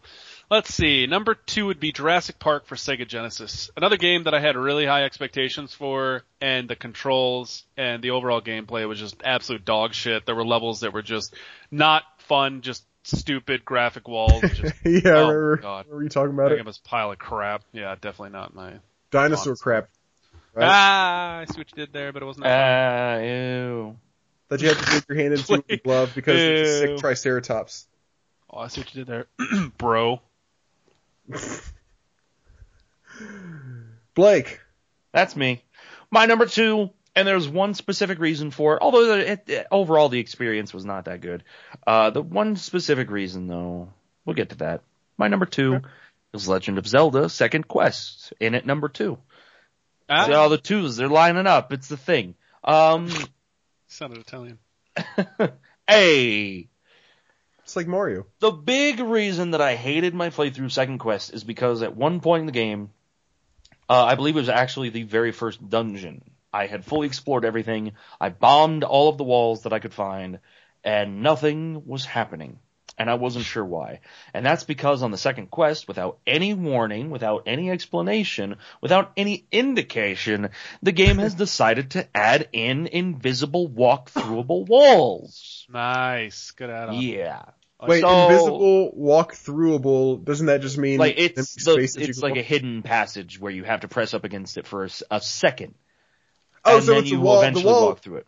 It's like the wall is doorway. Yeah, invisible doorway. And that's what I hated about that playthrough. There was some other stuff like they move the items around, so it's more difficult to find some stuff. And your playthrough's a little bit different, like you don't have the boomerang early and all this shit. But most of that stuff, it's whatever. The fact that they added in a completely new mechanic without explaining anything to you, I really, really disliked that compared to the original first quest in Legend of Zelda. So. It pissed me off really bad. I either found it on a walkthrough. I think it was a walkthrough that I found, or I asked somebody in my chat, and I was like, "This is the dumbest, worst idea that they have added." Period. They actually made something worse than the random bush burning gameplay. Yeah. I mean, to be fair, the last time I had to do the random bush burning was when I was like 7 years old. So it's been a while, and I don't exactly remember that. It sounds worse. Yeah. That's a good one. My number 2 is Wacky Wheels. Wacky Wheels! Sorry. God damn it, Blake. That's good. No, I like it. It's more or less a Mario Kart ripoff for people who didn't have Super Nintendos. This was on PC. And it's a kart racer where you shoot porcupines at each other, and it's just not very fun. What did you just say to me, bro? You might not have been here when I talked about this game. I don't think I was. But yeah, there's like porcupines all over the place just doing random shit like reading the newspaper or like lifting weights or like sitting on the toilet or like just like standing in a trench coat. And if you run over them, then you basically get them as ammo and you can shoot them at other go-karts. You're saying this like it's okay. It's a whole lot, no. It's a whole lot like Mario Kart. And a lot of people liked this game back in the day because if you didn't have a Super Nintendo, this was the closest thing you could get to playing something like Mario Kart. But it's really not a very good game. The driving, like the racing mechanics are really awkward. And the porcupine stuff's really weird. And like the characters are not that interesting either. You basically like, there are animal characters that you pick to drive as, but like, it's just like a shark, a giraffe, a panda, you know, like stuff like, isn't that normal that stuff interesting to look at. So, yeah, Wacky Wheels, it was just a very, very mediocre game. Number 1, Jay, what was the worst game in the history of 2015 that you played just for this podcast? Definitely Final Fantasy Tactics Advanced. This was such a disappointment. Again, like I don't want to go into detail again because I'll just get really depressed. But I really tried to give this game another shot after contemplating suicide and having to go to suicide watch program and all that other shit that I do and waste a lot of money. I gave it another try and now I have scars on my wrists that are half an inch deep. That game is just terrible. Like it's just like a pile of shit doesn't even. Oh my god, that game is so bad. Triceratops shit. Fuck you, Robert. Fucking soapy. All right, I like it. That was very concise. Thanks. Straight to the point. You didn't give it. I don't want to talk about it anymore. Let's keep going, Robert. Stop talking about it. I want to talk about it. All right. Okay, Blake. My number 1 was this crappy Game Boy game called Super Mario Land. Apparently our number one today so far. Robert, you better not disappoint me here. But we're going for portables. Old portables really suck sometimes. Dude, I like Super Mario Land. You have bad taste. We've established that. Super Mario Land sucked because the jumping was awful. The screen size is bad. It just doesn't feel like a very fun game at any point of me playing it. I had no fun with it at all. It was a completely dreadful experience, and I'm very glad to never go back to playing it. Robert, what's your number one? My number one is Police Quest 3. All right. This is a Sierra point and click, and as has been the theme for this podcast, whenever I play a Sierra point and click adventure, I end up hating it. It was so I played Space Quest 5 this year also, and that would have been my number 4. It wasn't terrible, but there are parts of it that are bad. Like, these games just have not held up. Police Quest 3 was especially bad because there is stupid shit like, okay, I hope you remembered what time of day flashed up in the corner of the screen 5 minutes ago, because you have to write that down on the ticket you're writing this guy. And if you didn't write that down, then you've failed this part of the game. Or make sure you follow the 100% correct protocol when you're checking this guy into the jail, which I'm not sure how you're supposed to know what the protocol is, but you just better know what it is, because if you don't forget to do this one little thing, then you fucked up. Or once you get to this point of the game, you better have looked in this random spot, because you need to have done that, or else you fail this part of the game. It is, even as far as stupid design decisions in old Sierra point and clicks, I guess, pretty much go. This one was especially bad. It wasn't as bad as King's Quest 5, which I think I played in 2014. That's still the worst yet, or maybe it was King's Quest 6, whichever one it is. But Police Quest 3 was really bad. Why don't we rotate so it's not always me capping them off every time? Oh, baby. We'll go Blake starts first this time. Wow. And then it goes Blake, me, Jay. This is a terrible. Wow, that's insane. You're gonna regret this. You're going crazy. How could you do this? What? Oh my God. What are you thinking? Are you actually thinking? Are you at all? Yeah, I'm not. I'm thinking outside the box, bro. What's in the box? What's in the box? Yeah, it was 2014 that I played King's Quest 5. Just for the record, or else that would have definitely been my number one. I'm not allowed to say that phrase at my job anymore. Huh? I'm not allowed to say that phrase at my job anymore. What's in that box? I don't know what you're talking about, but we're gonna move on. All right, Robert. Blake, what was Which one are we doing? Played. We're gonna do the games that we had already played. Okay, so good. top 3 games that we played this year that we already had played before. I've been trying to figure this one out for a little bit now. My number 2 and 3. There's so many games that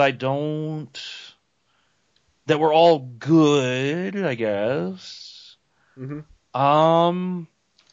I guess for my number 3, I'll keep with my numbers theme, and I'll just say Devil May Cry 3.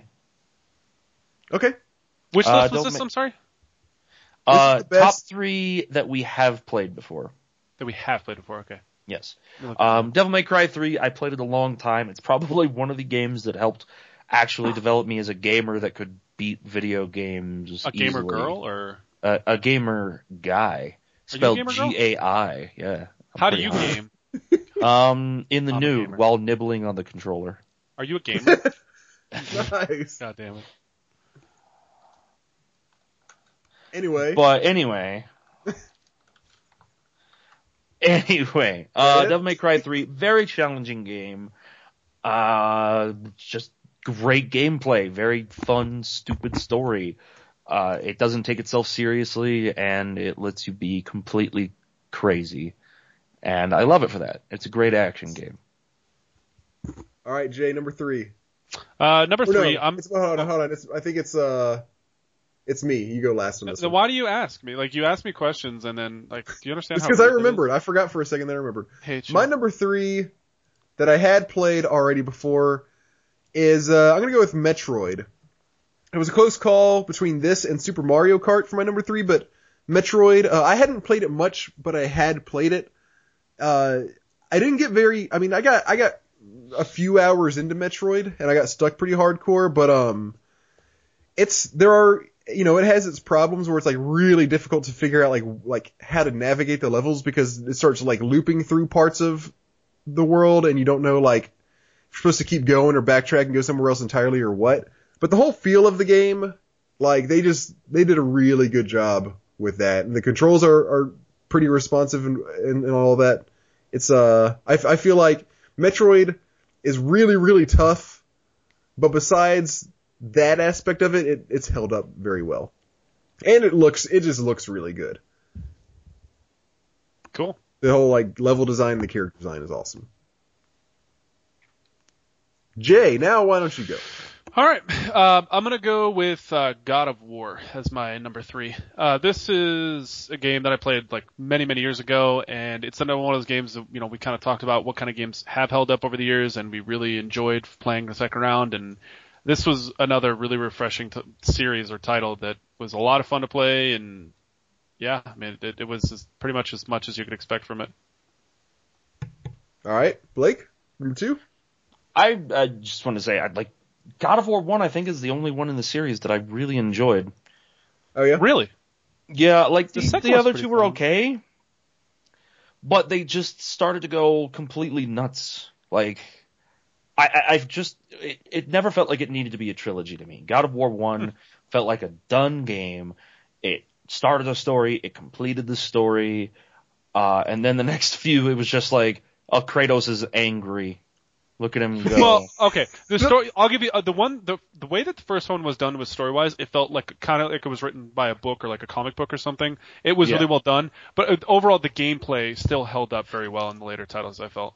But yeah, the gameplay was okay. The gameplay probably it made improvements, but overall they were fairly small. Mm-hmm. And then story-wise, they just completely went downhill. Just like, look, he's angry and smashing this chick's face against something now. Like, whatever. My number 2, again, continuing my number theme, apparently, where my numbers tie in together, I went with Mega Man 2. Part of the problem I was having with my list a minute ago was that I wasn't sure what I wanted to do with Mega Man 2 and Mega Man 3. I kind of wanted to pick between the two of them. And Mega Man 3, well, it has some good things to it. I don't think it's in my top 3 that I played this year. Mega Man 2, however, has held up very well for me. Even if at points the enemy weaknesses make the game a bit silly easy. Thanks Metal Blade for shitting on basically every single fight in the entire game.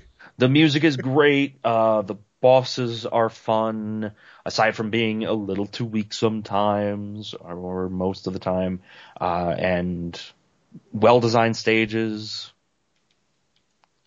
Just a overall really good game. I like it. My number 2 is Monkey Island 2, LeChuck's Revenge. Wow. Shocker. Not even number 1. Not even number 1. You'll see why in a minute. Oh, okay. Yeah, I don't have a lot to say about it. I don't want to go on for too long, but it actually didn't hold up as well as I thought. I remembered liking this game a whole lot more than Monkey Island 1 at the time. Now I have to say that I definitely think Monkey Island 1 is better, and I definitely like that one more. But it's got a few problems where like some of the puzzles are like really pretty random, and there's even as far as like goofy point and click logic goes, like the logic just doesn't really work out. So there's some parts where like you're almost just guessing at what to do. But the game looks amazing, and it nails the Monkey Island humor that was in the first one. The story's pretty good. It draws on a little bit too long, and it's got those kind of hang-ups with some of the puzzles, but overall, great game. I kept it under 30 minutes. Yeah, I was impressed. We were timing you. Me and Blake were talking shit to you via another Skype. Wait, what other Skype do you have? Nothing. All right, Jay, number 2. Number 2. So my next 2 are kind of like more series oriented, but the first one is Tony Hawk Pro Skater. This year, I actually played a lot more of them after I played it for the podcast. I think I played the third one for the podcast, correct? You guys don't remember. Uh, But this style, I think you played the third one, yeah. Yeah. So this style of gameplay, obviously, like I primarily focus on RPGs. It was really nice to play something a little bit different, and these games hold a very, very special place in my heart. So it was really fun to play. Obviously, this one 3 was good, but as the series progressed, it obviously got much more refined, and they fixed a lot of the really annoying issues with it. But after I played the third one, I ended up playing some of the newer ones, and they're actually pretty fun. I mean, they're not something I would play for, an extended period of time, but they're pretty damn fun. And I definitely, it's something I can play with, more than just myself. Yeah, play with myself. Awesome. Nice. Blake, number 1, best game that you had already played. Number 1. Also, this list wasn't, I feel like you missed some. I don't know. Talking to me? It's very possible.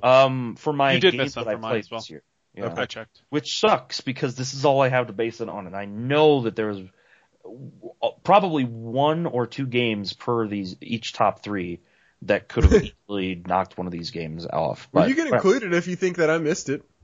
I just don't remember what they are, though. That's my problem. Oh, okay. Like, I feel like there are definitely games that I hated that I played this last year, and there are some other ones that I really loved, but I don't remember what they are. So I probably missed them, yeah. My number 1 is Kirby Superstar. The game has held up. Oh, cool. It's just a fantastic, fun, lighthearted game still. Great, fun. That's all it is. It's just a fun game. It's very bright. It's very colorful. The music is just happy. Kirby's happy to be eating things. Even the things don't look that horrified to be getting swallowed by Kirby. Phrasing. I did it on purpose. Sweet. Sweet. All right. So the reason Monkey Island 2 only made number 2 on my list. Monkey Island was number 1. Because I also played Metal Gear Solid 3 this year. Do you know that I excluded Final Fantasy Tactics and Final Fantasy X from my list because that would have been boring? That was a bad idea. No, it wasn't. Do you want me to talk about Final Fantasy X or Tactics again? What was the rule? What was the bet you had with what's his name? You couldn't talk about what again, Robert? No, I can talk about Metal Gear if it's part of one of my top 3s, but I can't just bring it up. Okay. I can't just bring it up on my own for no reason. Anyway, Metal Gear Solid 3. I actually, there were some parts where I was just kind of like wanting just to get through it, and I wasn't like really enjoying it. Like some of the parts where it's like ridiculously hard to get through without causing an alert. Like I would just kind of like run through just so I could get to the next part of the game and save then. My dog's barking at something. But the because you're talking about Metal Gear Solid, that's why he's barking. The cutscenes in this game are like freaking fantastic, and like the goofy, the whole feel of Metal Gear Solid 3. Like I feel like it really came out in this one even more so than 1 and 2. Awesome game. There you go. I'm not gonna say anything. Shane is shaking his head right now. Just you would, Robert. No, this was Tommy. Oh, that's right. It was Tommy. I made the bet with.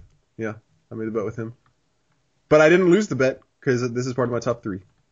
Yeah, every top 3 he's gonna be like, oh yeah, top 3 colorful games. Oh, Metal Gear Solid a lot of color in it. And my favorite part about that game is the sniping boss. That's where it's gonna go. That is the best part of the game, or it's one of the best parts. There's some good parts in that. You've said that like 1,000 times. Is when Ocelot tries to like stab. You realize you're talking about this game right now? He stabs him in the eye, but it's the eye that he already had ripped out, and he just like looks at him and smiles. It's hilarious. All right, last one, Jay, go. So like I was talking about before, I excluded Final Fantasy Tactics and 10 from my list because I don't want to bore people. My number 1 for this list was actually the Dynasty Warriors / Samurai Warriors series.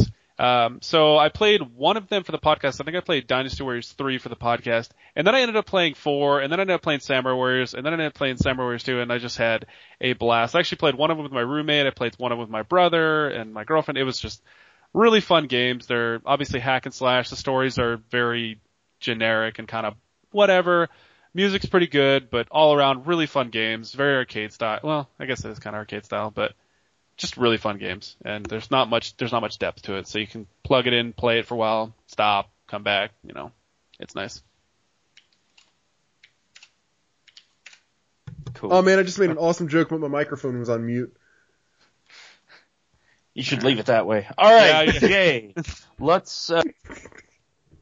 Whoa. Uh-oh. Let's start this last list. What's the last one? Oh, I only have one for this.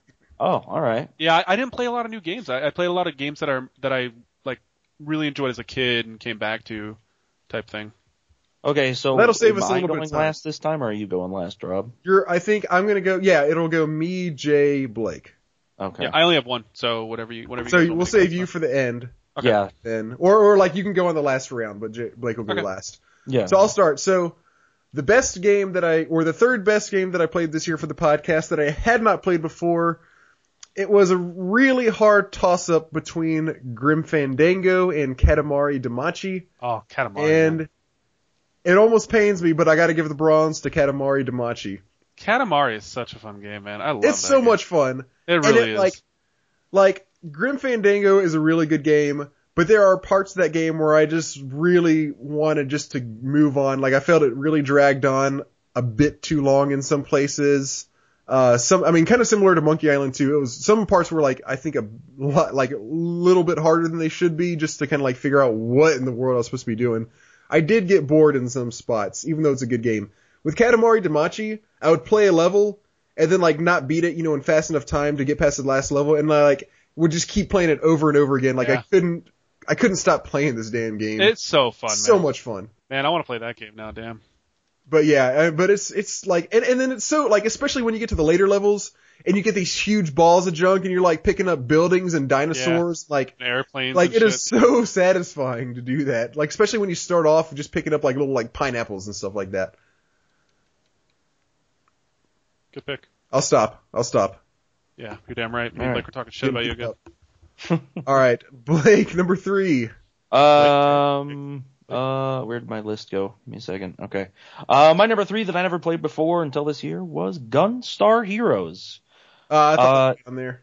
Yeah, it was between, I gotta give an honorable mention to Super Mario World 2, Yoshi's Island. After making myself play through the entire game, Yoshi's Island was enjoyable, even if the crying from the baby was so bad. And it makes that beeping noise. Beep, beep, beep, beep, beep. Yeah. You're too far. Oh It beeps my god. and waz? Wow. Oh my god, it is fucking ridiculous. I don't know what they were It's thinking. not an exaggeration. It's why it's one of the things I absolutely hate about that game. Aside from that, it's not a bad game. I purposely killed that baby numerous times, I'll tell you right now. It wasn't quite good enough to make my top 3 list. Instead, Gunstar Heroes that I just played the other week made it on there. I've always been a fan of the action shooter type games, stuff like Contra, or even if you want to go as far as comparing it to something like Gradius, Super Earth Defense Force, the games like that. It's just a fun action game. It's a really well done one. I feel like I know this All right. game. Yeah, it sounded pretty cool when you were talking about it the other day, or the last episode, or whenever that was.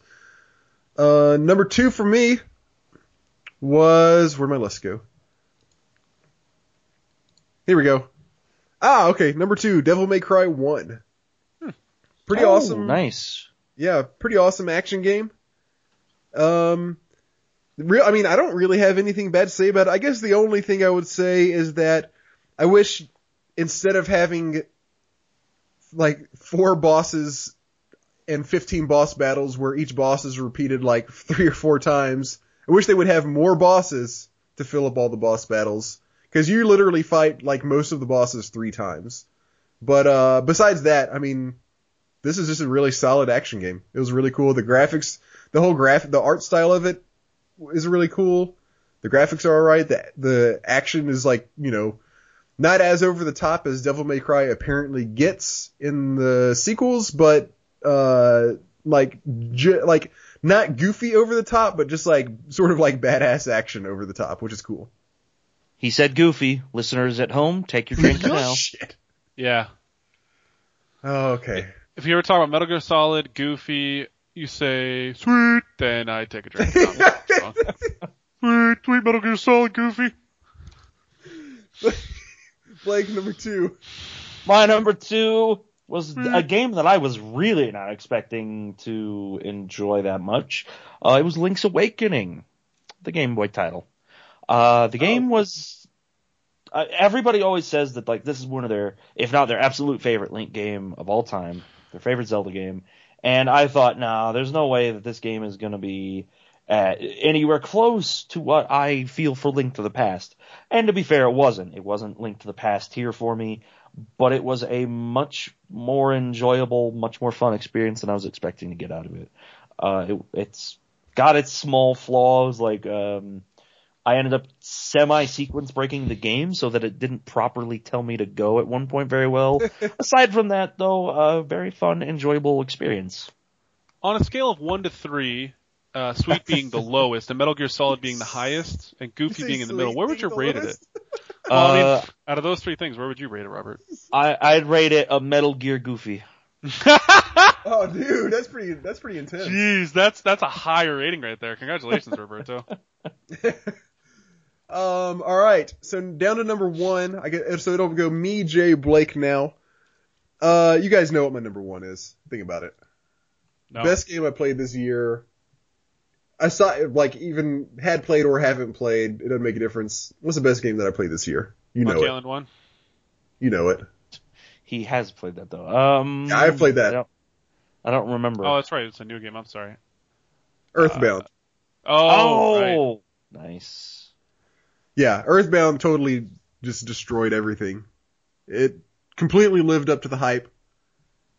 And I'm very glad that you played it now. Oh. What? What? I don't know what you said. But I don't really care. Earthbound is a really good game. Phenomenal game. It's phenomenal. I love the whole like feel. I love like the whole innocent feel of it all. Even though like it takes on like really serious like things going on, but manages to maintain like the innocent tone the whole way through. It's so good.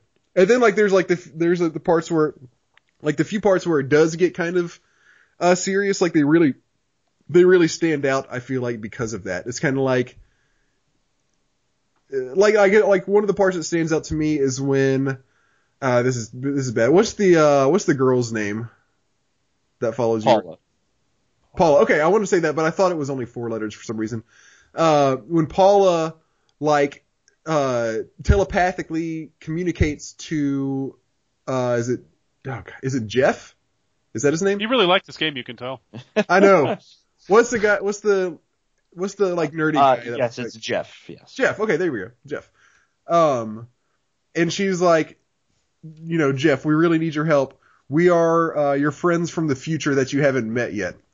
Like something about that part just like really was really like awesome to me. I don't know what it was, but like little things like that, like really serious stuff mixed in with like a generally goofy like. Oh my god! He said it. He said it. Like crazy stuff going on all over the place, and like the bad guys are all like really like out there, and they've got like ridiculous names and do like really stupid attacks and that kind of stuff. Like it is just such a good game.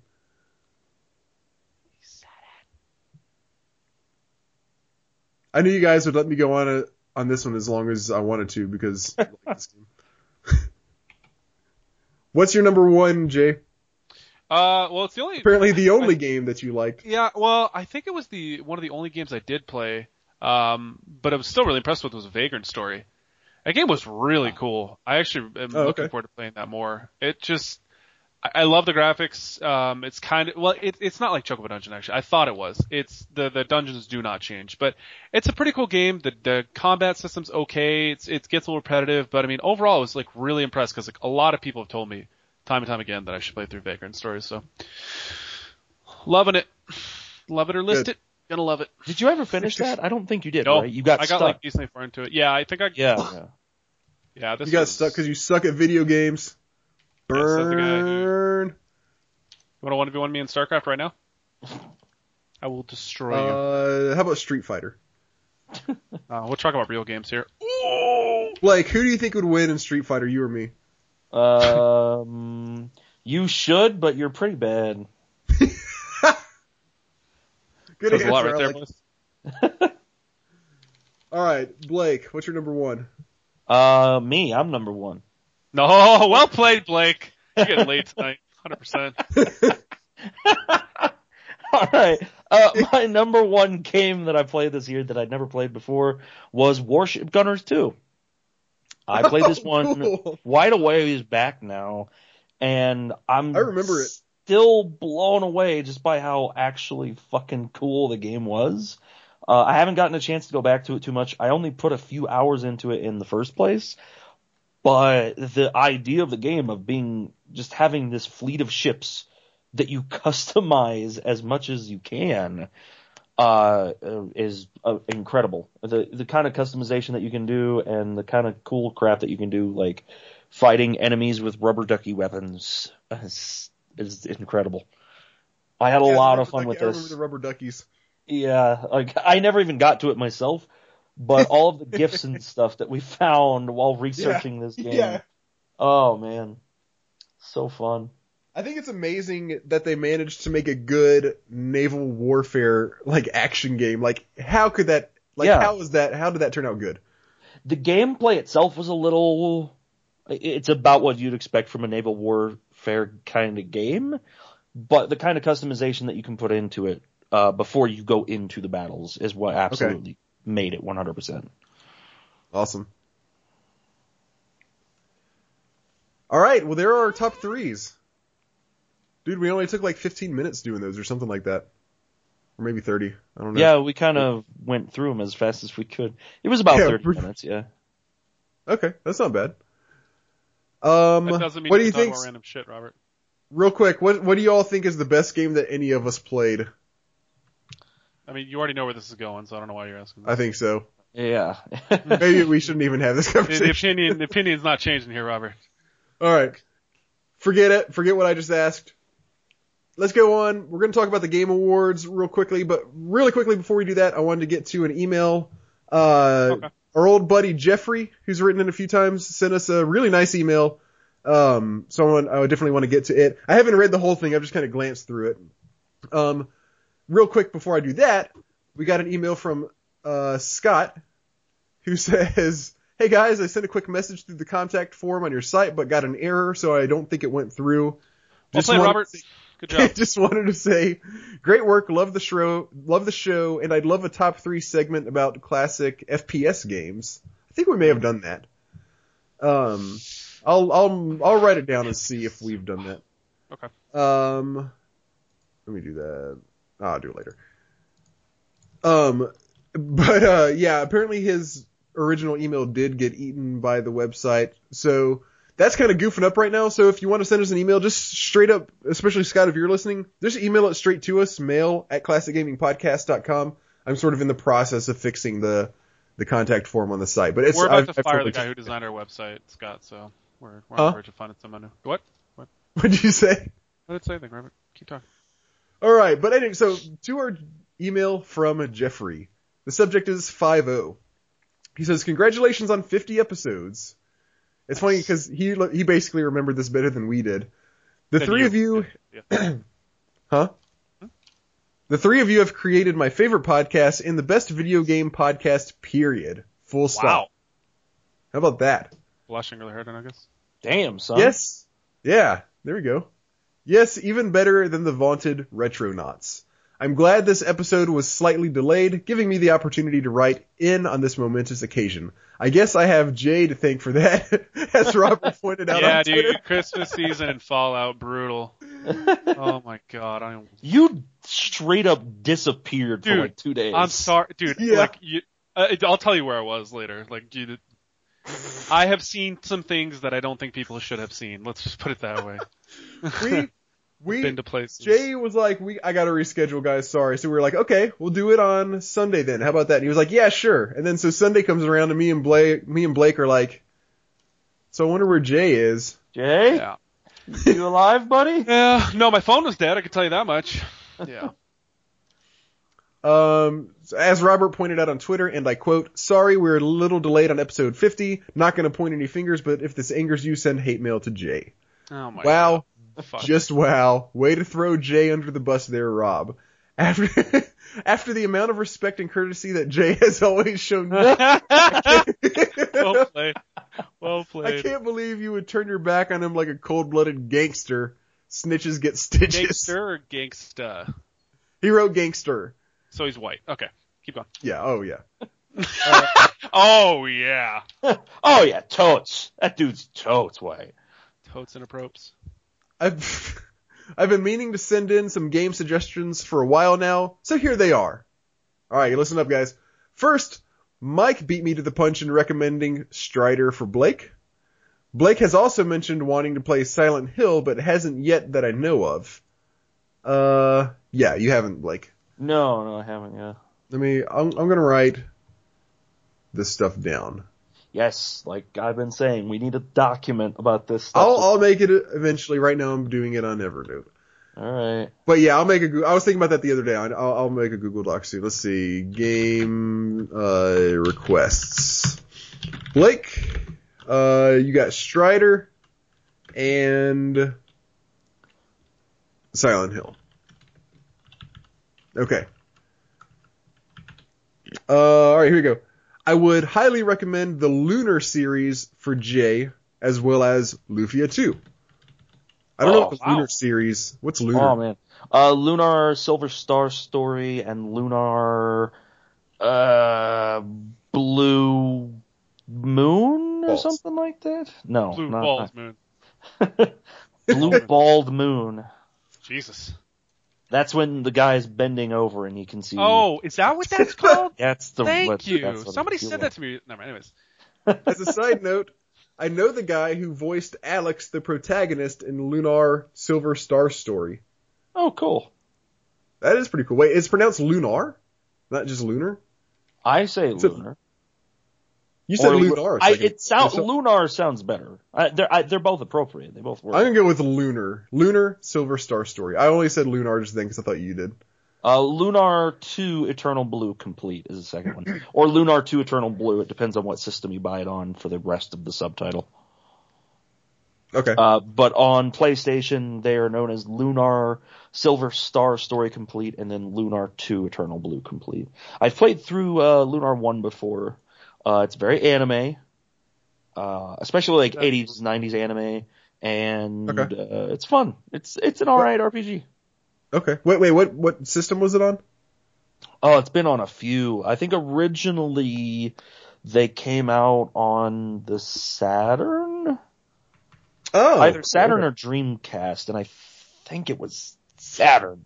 And then they got remastered and released on PlayStation. And then they got further releases more recently on maybe on a handheld. Okay. Okay, so let's see. Jeffrey says so this guy who voiced Alex, he went to my high school and ended up in a boy band called O-Town. I've heard of that name before. Yeah, that name sounds familiar. That's pretty famous, I think. Yeah, I've not heard of O-Town. It's kind of like B-Town, but with an O. Oh, okay. I see what you did there. Oh, yeah. I love when Rob reviews point and clicks score and wonder if he might like Nightshade. Let's see. Okay, this was the other. Lunar Silver Star Harmony is the third remake of it apparently, and it showed up on PSP, and then there was one called Lunar Legend, which was on Game Boy Advance. I don't know how good of a remake either of those ones are. Okay. But when I can tell, it sounds like they're kind of faithful. Anyway. All right. Let's see. He says, Nightshade is for Nintendo and has fighting during which if you die, you start over. Damn, that sounds pretty rough for a point and click. But it's a funny and cool game. I also think he should check out Police Knots, which is an early Kojima point and click. Guess what just went off the top of my list? God. Of course. I'm just doing it for the fans. Oh, yeah. Right, of course. Robert, what else did Kojima work on if you need to talk about that? What else did Kojima work on? Just to explain it to the fans. Oh, Metal Gear Solid. You talked about it when that's obvious. You need to, Robert. Oh, Roberto! No, I said I could answer questions and stuff like that. I can't just from the readers. You've just been. No, I never said that. Baited, Roberto. Plus, if I edit this out, it's like it didn't happen. Yeah, we will always know. Just tweet about it, Blake. Slut. For the cheating slut. For the top 3, I just thought I would pick my favorite 3 memorable moments from the first 50 episodes. I like this. Oh, this man. Good. Honorable. Oh, God. That's the bad sign. Honorable mention to Blake the Hedgehog. Oh, no. Oh, my God. Oh, no. That is actually probably my favorite moment of all time. God. I still see this on the internet all the time, by the way, the something the hedgehog shit. That's been around for over a decade. It makes me giggle every time. Like, and dude, I gotta send you some of these because they're so awkward. It's like Kathy a hedgehog, antisocial, but really nice, but shy. And it's like, it's just like darkness. Yeah, it's like, yeah, exactly, dude. That's exactly what it says. It's like, likes the darkness, but doesn't dislike light at all. Is a really brave person, but shy. And it's like, oh my God. Really good friend. For those right now, if you can. Into emo music, but doesn't like Fall Out Boy. Like, it's the stupidest stuff. My God. Oh, man. Oh my gosh, okay. So honorable mention to Blake the Hedgehog. Rob laughing so hard he can't talk.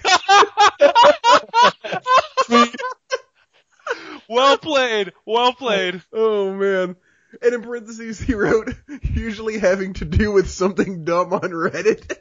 Yeah, dude, Blake, anything the fucking hedgehog. I'm gonna Google Blake. I gotta see this again. And the episode Jay said, got him at least 20 times. Oh, yeah. I actually do remember that. That was good. That was a good one. There's the new Blake the Hedgehog image. Oh, no. Oh, no. Go ahead. Hold on. Oh, man. You're gonna die, Robert. I don't know if you're ready for this. I really don't think you're ready for this one, dude. Is this a drawing or a cosplay? Sure. This image is going to be really long. Is this an art or cosplay? Oh, this is art. This is somebody's drawing. Oh, my God. It actually says Blake the Hedgehog.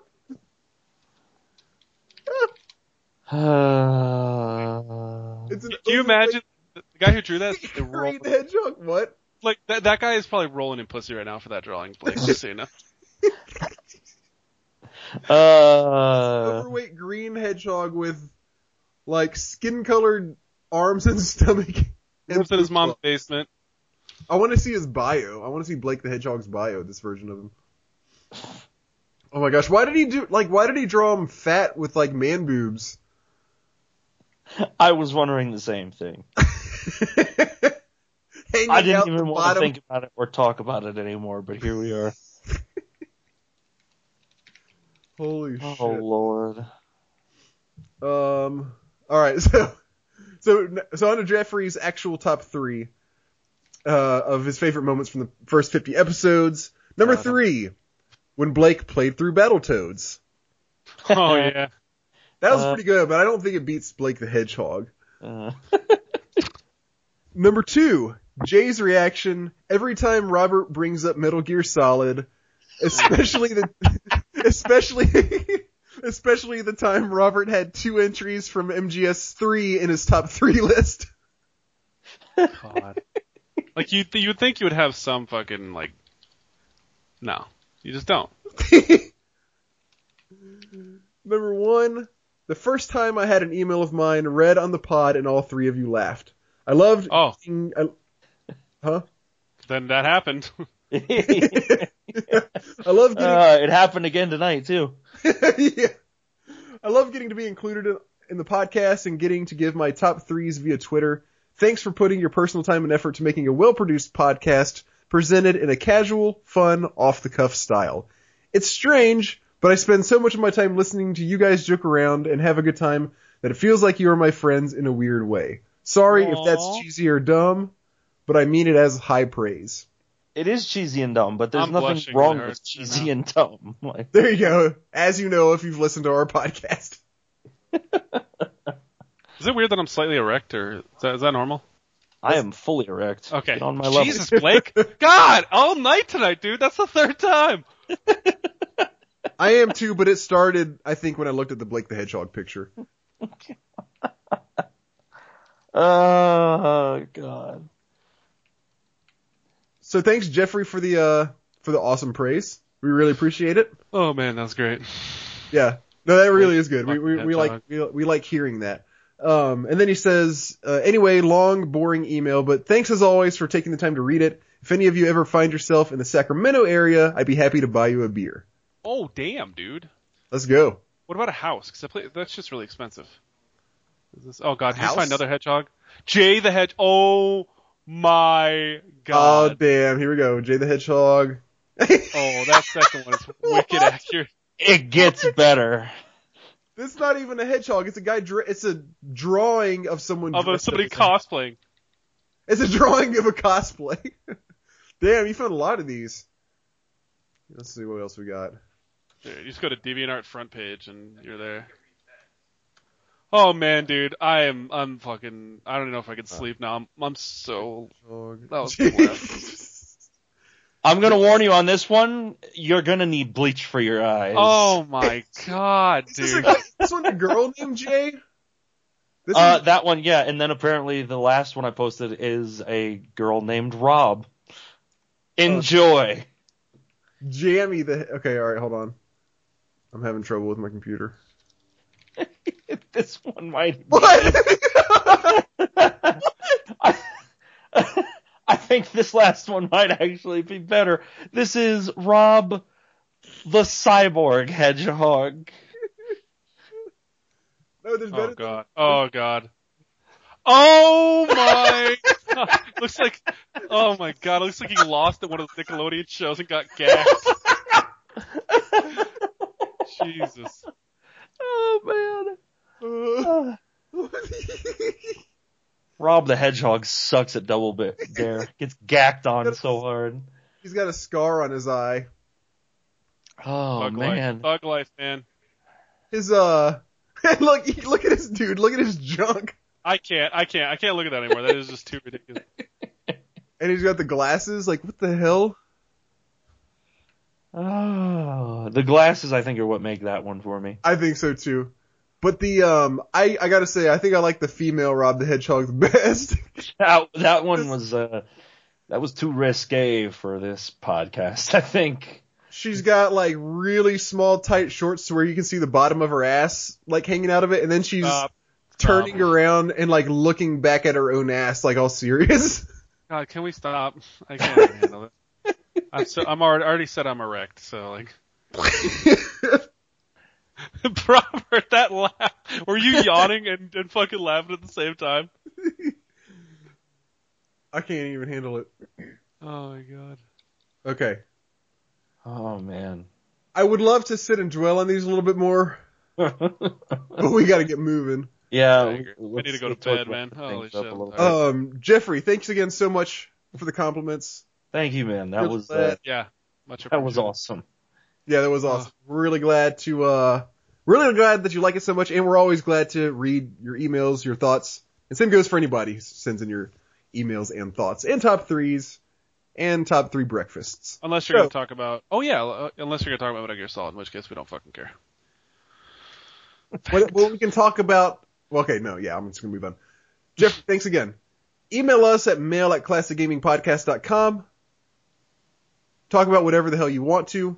If it's related to the show, that's cool. If it's not, that's also just fine. All right, last part of the show. Let's talk about the Game Awards.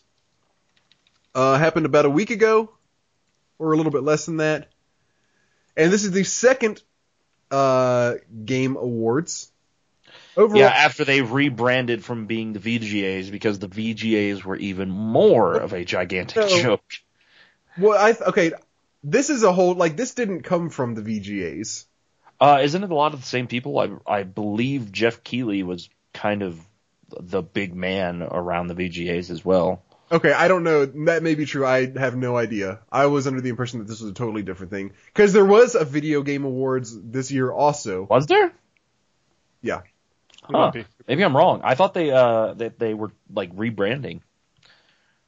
No, I think this is a whole different thing. Okay. Let me take a look at something. You know what? Actually, I take it back. The Video Game Awards, the last one, let's see. In 2013, they were rebranded as VGX, and it looks like that was the last version. That was the last. That was 2013. Okay. But that was 2013. Let's see. Okay. On November 10th, 2014, this is on Wikipedia, it was announced that Spike would drop their award show. Jeff Keighley went on to create, he went on to create his own game award show in the form of the Game Awards. So yes, okay. It is, Spike is not involved anymore. I think that's what makes the huge difference here. To a degree, yes. It's still not very good, but okay, what are your thoughts? Improved. What were your thoughts on the show in general, Blake? Alright, first things first. How much did you like Star Wars Battlefront? Oh my god, I loved it. How much money did EA pay to have every break full of people being, like, one person coming up and getting interviewed by, I think it was iJustine, who did a Portal playthrough once on YouTube. The end. And they had her up there doing the interviews. That's her tie to games. That's it, basically. And she was up there and she's like, just all of the fake horse shit personality. Whoa, are you saying that girls can't be gamers, dude? I'm saying that she's not. And I'm saying the people that she was interviewing, like, it was just so much scripted badness. She'd interview him and she'd be like, what do you think of Star Wars Battlefront? Released by Electronic Arts? And they're like, oh my god, it's so fun. I walked up to Darth Vader earlier, and then I ran away because I didn't want to get force choked. Oh god. Actually, one guy actually did literally say that. He said almost that word for word. It was embarrassingly bad. Aside from that little nonsense, let's see some of the other things that happened. Most of the awards weren't bad. Let me say something about that real quick. Okay. I don't have a problem with them doing that in general because they have to finance the awards show somehow. This is basically, to a degree, I can understand it. It was the amount that it happened was overdone, and then the bigger problem with it was the people involved and how terribly they acted. Yeah, so I just want to be clear. I don't mind that conceptually, but the execution as on EA's side, like the way they handled that time that they paid for to promote the game was terrible. It was very badly done on all fronts. It was embarrassing. Okay, so go on.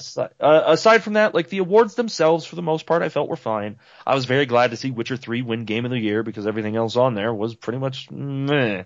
Developer of the Year, CD Projekt Red, the people who made Witcher 3. The only people that I thought even came close out of the list, there was Bethesda.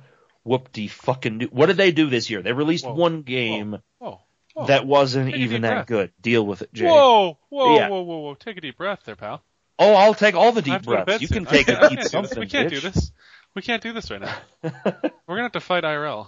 Alright, and then there was Nintendo, which is the people, I can't remember who else was nominated for Company of the Year. But Nintendo were the runners up in that one for me because, Super Mario Maker is cool. Overall, out of the current consoles, the only one I think deserves its own system is the fucking Wii U anyway. The 3DS is cool and it has a nice library and everything, but CD Projekt Red took it, and I'm really okay with that.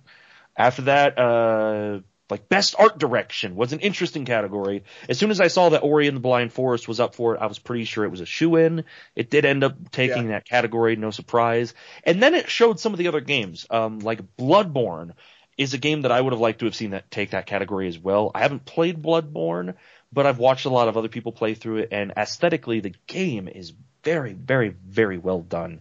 It captures the Lovecraftian horrors of these crazy space monsters very, very well, and I would have not minded seeing Bloodborne take that whatsoever. But ultimately, that one went to Ori. I think the other big screw up, which, all right, there were a few, but the other really big one would have to be, they were doing award for best, it wasn't best voice acting. It was best performance. Performance. That's what I thought. And the person up there reading it, this wasn't her fault. The card that they gave her said two different things. It said Witcher 3 had won, and then it listed a person from a game called Her Story.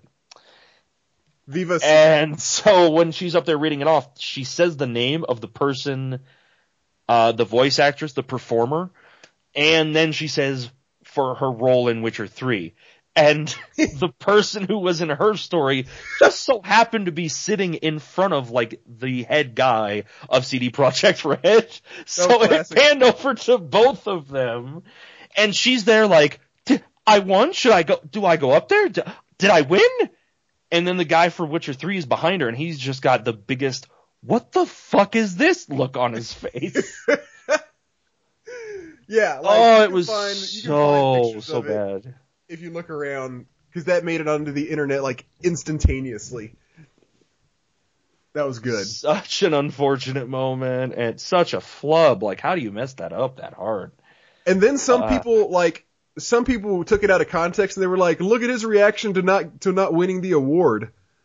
But like, the reaction was not because he didn't win the reward. It was because like nobody knew what the hell was going on because they said two different things. He's like, who won? What is going on? Like that's just like a little kick in the nuts for him. It's understandable to be upset in that situation. Oh, yeah. Or at least confused. The other big crazy thing that happened there, I mean, overall the awards were meh. Most of the things that won, like, it wasn't, a lot of the nominations were meh. Everybody's pissed off that Undertale won nothing. A lot of people are shocked and a lot of people are upset that Bloodborne also won nothing. Mm-hmm. And then the other big snafu of the event was not anything to do with the event itself. Sorry, Jay. The fact that Kojima, man behind Metal Gear Solid 5, was not legally allowed to attend the event because of Konami's lawyers. The lawyers told him, oh, you're not allowed to go there. You can't go and accept the awards for this game. They're basically trying to write him out of history.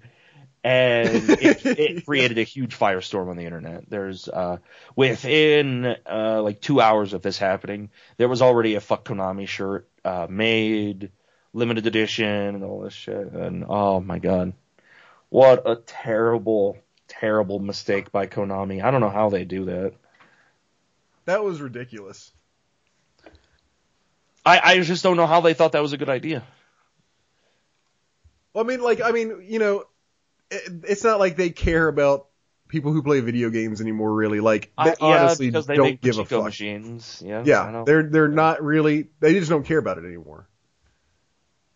So they're kind of like, they're like, oh no, a bunch of nerds are getting mad at us. I can sleep well at night. Fucking nerds. I think my impressions. Did you have any thoughts on like any of the things that won the awards, anything like that? I'm gonna race through them in just a second. I was disappointed, even though I didn't play the game. Not for good reason, but personally, I was disappointed that Mark Hamill didn't win Best Performance. Yeah, I think with how much time and love and just how much of his life he has invested into the character of the Joker, everyone is very upset that he has gotten essentially zero recognition as far as awards go for he's put in. I think we lost Blake. No, I'm here. Oh. I sound like you were going on still. No. Yeah. Okay, yeah. No, yeah. Okay, so yeah, totally agree. He is, that's, he's the Joker, basically. Yeah. And so, in Viva Seifert and Her Story, I haven't played the game, but I've seen a lot, I've seen a playthrough, a 30-minute playthrough of it. Not of the whole game, but of just 30 minutes of it. And she does a fine job, but, it's not, like there's nothing. I mean, she does a good job. She plays the character believably, and I guess for part of it is that says that she did a great job because nothing stands out about it because she's just supposed to be a normal person. So she did a great job, but I still just feel like Mark Hamill. I haven't really seen much of the game, but I guess a big part of why so many people feel like she did deserve that is because she did all the mocap, I guess. Well, it's not, it's a FMV game. It's straight up, you're watching her. Okay. And stuff. Okay. Whatever. So yeah, I mean, that's, yeah, exactly. Maybe that helped a little bit because. I mean, without actually having seen the game and how she did in that capacity, I guess I can't really judge. She comes across as perfectly natural, like the acting is great, but okay. Still, Mark Hamill is a Joker. Yeah, that's the problem. It's like Mark Hamill has gotten nothing. He's the Leonardo DiCaprio of and voice acting and shit. He's the Leonardo DiCaprio of the Joker. It sucks that he has gotten nothing. Yeah, it does suck. I'm going to race through these real quick. As far as the awards in general, I don't think I have much more to say about than you did. I only caught about the last half of them. It was really awesome that like Mark Hamill was there. That was pretty badass. Yeah. But yeah, and the EA stuff was goofy. Overall, I thought they were pretty good. There were a few kind of weird things about them. Let's take a look real quick. Best art direction. Oh fuck. Okay, here we go. Nominees: Batman: Arkham Knight, Bloodborne, Metal Gear Solid 5, Ori and the Blind Forest, The Witcher 3. Ori and the Blind Forest took it. I think it definitely deserved it. Like you said, Bloodborne would have been awesome too. For me, I thought Witcher 3 would have been nice too. Once I saw Bloodborne on the list, I was like, ooh, that could definitely take it. And then I haven't played through Ori myself. I've watched some other people play it. It's a pretty looking game, but I don't know that it should have taken it over Bloodborne. Okay. Let's see. Best multiplayer. When it comes up. Alright. Call of Duty Black Ops 3, Destiny, Halo 5, Rocket League, Splatoon. The winner here was Splatoon. I'm really surprised that Splatoon beat Rocket League. Yeah, actually, before you get to it, I want to talk about this one right now. Speaking of Rocket League, I'm a little surprised it didn't take multiplayer. It was such a big bubble of a game that just kind of blew up very quickly. And it's died off heavily since then, as far as I've has it? But the best thing about Rocket League at the VGAs here, or excuse me, the Game Awards, my bad, is that it won Best Racing Game. Oh, yeah. How in any capacity is Rocket League a racing game? There's cars, dude. Because it's got cars. That was it. That was my whole argument for it, too. It's like, it's got cars, it must be a racing game. Twisted Metal, you better watch out. Rocket League is coming for your title of best racing game of all time. So, yeah, that was weird. Splatoon 1, I haven't played either of these. With that being said, I'm happy that Splatoon won over Rocket League. But Rocket League seems to be a really fun game from what I hear. I'm mostly glad Destiny didn't win. I kind of wondered if it would, actually. Yeah. Alright, so best sports/racing game. As we said, Rocket League won. Okay, it was sports/racing. So yeah, everyone that talked to me was like, oh, it won best racing game. I didn't know it was sports and racing. If it's sports too, then alright, I'm an asshole because I was stupid enough to listen to other people. You'd think I'd have learned better by now, but... Well, I was right there with you, so we can like hold each other. What were the other nominees in that one? The nominees were FIFA 16, Forza Motorsport 6, NBA 2K16, Pro Evolution Soccer 2016. So not a whole lot of competition. I mean, between those, I think I heard good things about FIFA. Uh-huh. The rest of it, I not at all. Yeah. In that case, then yes, it definitely should have won sports category then. There we go. Best family game. Disney Infinity 3.0, Lego Dimensions, Skylanders Superchargers, Splatoon, Super Mario Maker. Take a wild ass guess who won that one. Mario Maker. Good. Totally agree there. Best role-playing game. Witcher 3 had won this. Yeah, Bloodborne, Fallout 4, Pillars of Eternity, Witcher 3, and Undertale. And somewhat predictably, I guess Witcher 3 won. I mean, it had good competition with Pillars and Undertale, but I don't think it's surprising that it won. I think Pillars was a little too niche, and Undertale was way too niche. Well, I would say that it's less niche, actually. Yeah. Just from the extreme reception that it received, being, I don't know if it still is, but it at least was for a while the number one rated video game of all time on Metacritic. Yeah, that's true.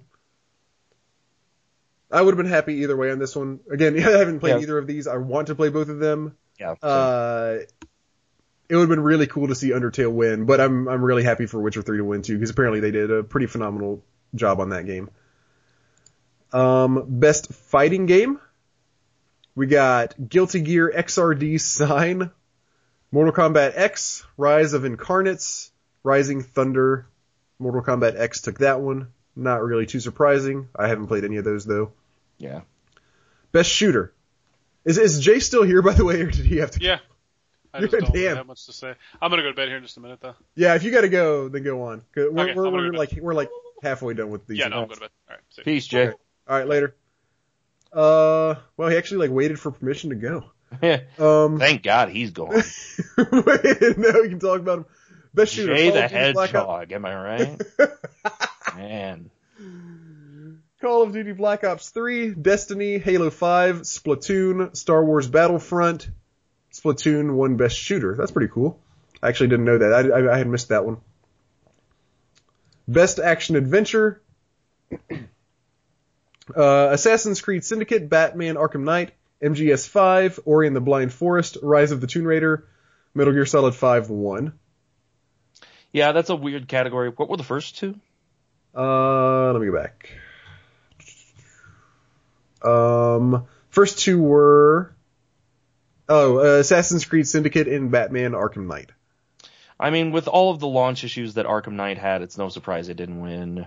Yeah. I never heard it was very good, even aside from those. It just kind of came and went. I never heard anything aside from. Yeah, I'm thinking the same. Like, did I hear anything at all? Matter of fact, maybe not. And then I heard good things about Assassin's Creed Syndicate. Yeah, what I've heard lines up with what happened here. So Metal Gear Solid 5 was a pretty great game, apparently. I still haven't played it yet. It's a good video game. It's not a good Metal Gear game. You're right, yeah. As an action-adventure game, it is pretty great, honestly. The gameplay is really, really well done. I don't know that we'll ever see an open-world stealth game on its level, or at least for a few years. Yeah, I wouldn't. If we ever see an open-world stealth game. I mean, you don't have to do stealth in the Metal Gear games, but it's stealthy. It says weird in between, but yeah. Yeah. I'm very happy with it winning that one, I guess. Depending on your definition of action-adventure. Sure. Best performance, we already talked about this one. Viva Seifert won for her story. The other nominees were, of course, Mark Hamill for the Joker in Batman Arkham Knight, Ashley Birch as Chloe Price in Life is Strange, Camelia Luddington as Lara Croft in Rise of the Tomb Raider, and Doug Cockle as Geralt in The Witcher 3. We've already gone over that one. Still a little bit salty about it. Games for Impact. I don't know what this means. The nominees were Sibel, Her Story. Oh, yeah, this. I was actually watching Total Biscuits podcast. I think it was today. Yeah, it was today. And they were talking about how this category is very unclear as to what it means. And what is it called? Games for Impact. They had it last year, too, and I didn't know what it was then either. They changed the name this year around, last was it a little different? minute. I think it's it was Games for Change last year. Yeah. Okay, yeah. It was Games for Change last year, and it was going to be the same thing this year, but they changed it pretty much last minute. Okay. Like day of, they just changed it. Still nobody knows what it is. Yeah, it's still unclear as to what it's supposed to mean. Do you have any idea? Do you have any idea what it's supposed to be? Because I don't. I mean, read the list and we can talk about it briefly. I actually, I'm sorry, I take that back. I do have an idea. I think it's supposed to be games that are unique and trying to do something new. Yeah, I think that's the general, very loose definition that they. Very loose. So Sibel, which I'm not familiar with, Her Story, which is a full FMV game, Life is Strange, Sunset, and Undertale. Life is Strange won. Which is surprising. I don't it doesn't do that anything new, anything great. It just kind of apes the Telltale style in a not Telltale way. That's what I was just thinking. Which is great. I'm glad to see something that isn't Telltale do a new age point and click adventure style game. But it's not a game for innovation or whatever the hell they're calling it. You're right. Yeah, I'm a little bit confused still. It would have been cool to see Undertale win that one. Yeah, because from what I know, Undertale is a very unique take on a couple different things. I mean, there's two different ways you can play through the game, two different extremes where you either kill everybody or you kill nobody.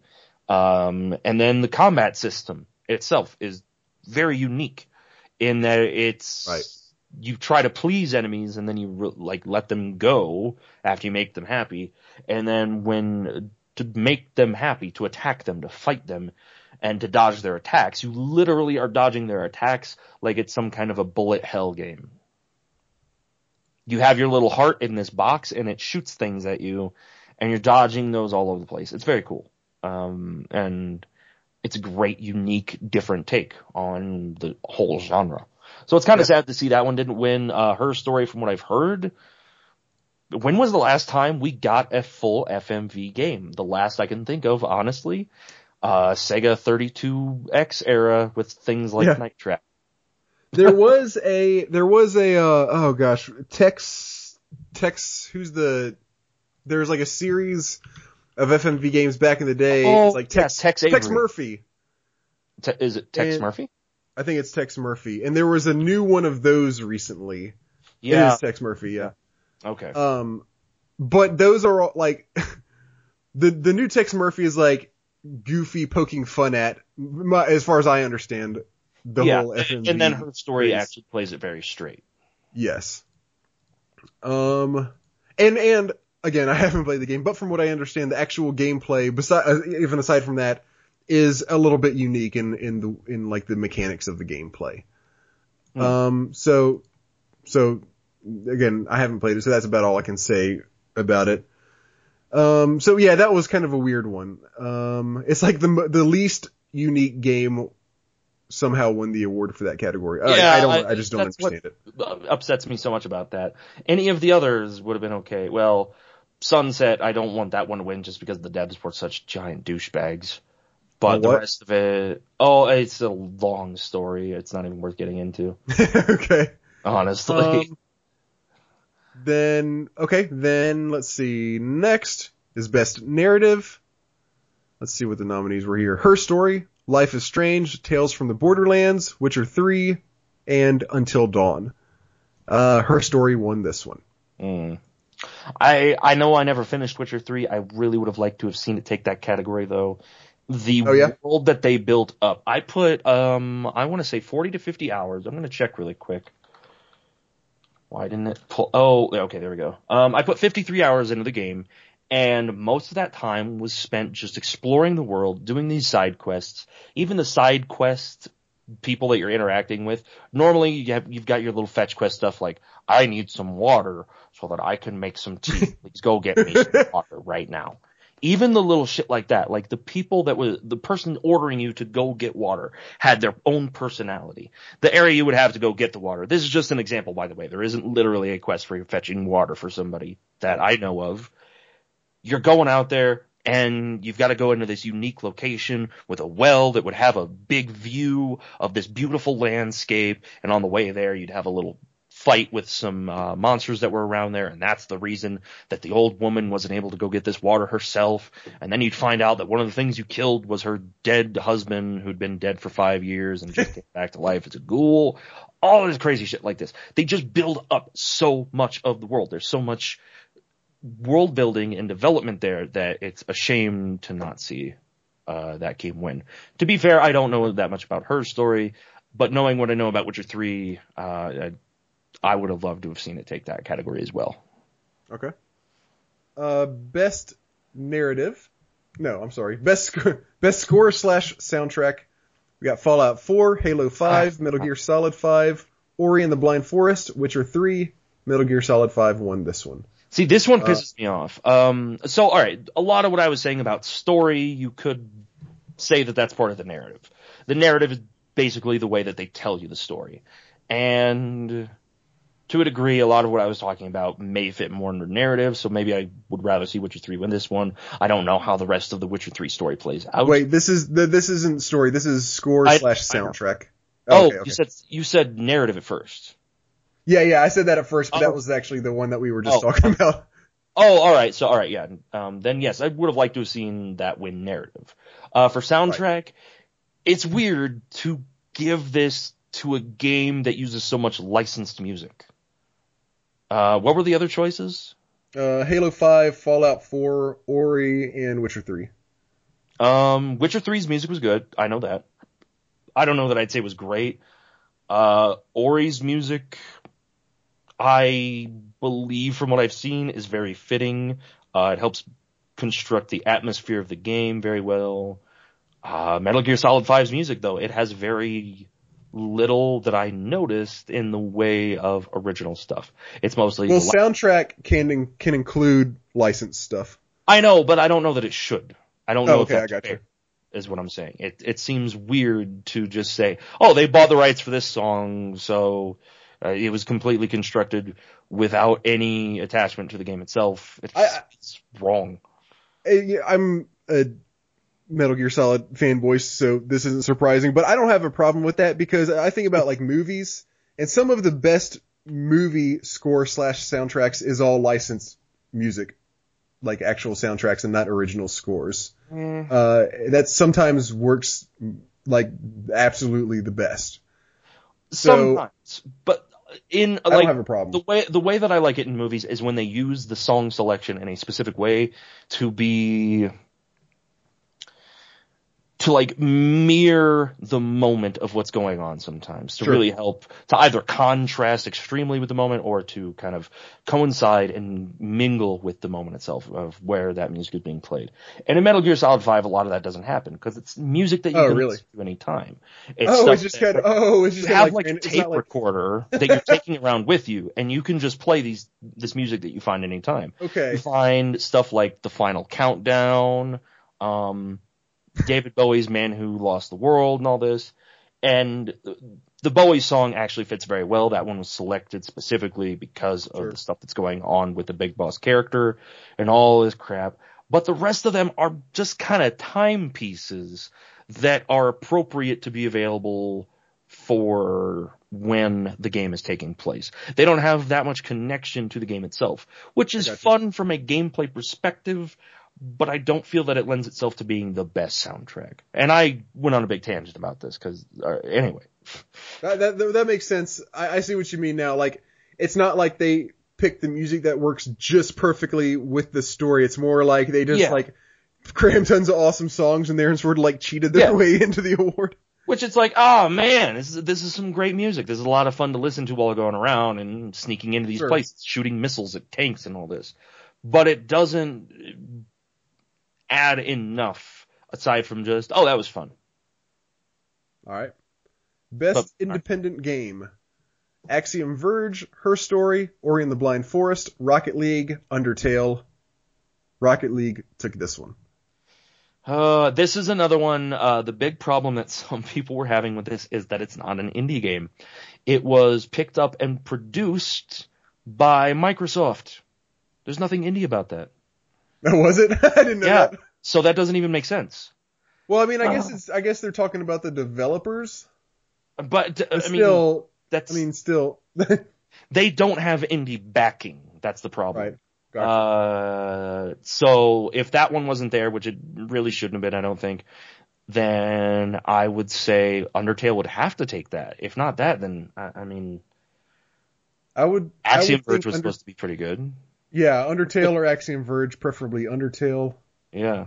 From what I haven't played these yet. That's a weird one. I mean, again, I keep saying this, but I haven't played these games yet. Yeah, neither have I. From what I know, I'm kind of surprised Rocket League won anyway. Yeah, given Undertale. Yeah. And what were the others? Ori and the Blind Forest. Ori, again, another one that I was surprised didn't win that instead. Yeah. Best mobile or handheld game. Downwell, Fallout Shelter, Lara Croft Go, Monster Hunter 4 Ultimate, Pac-Man 256. The winner was Lara Croft Go. I really have no opinion whatsoever on this one.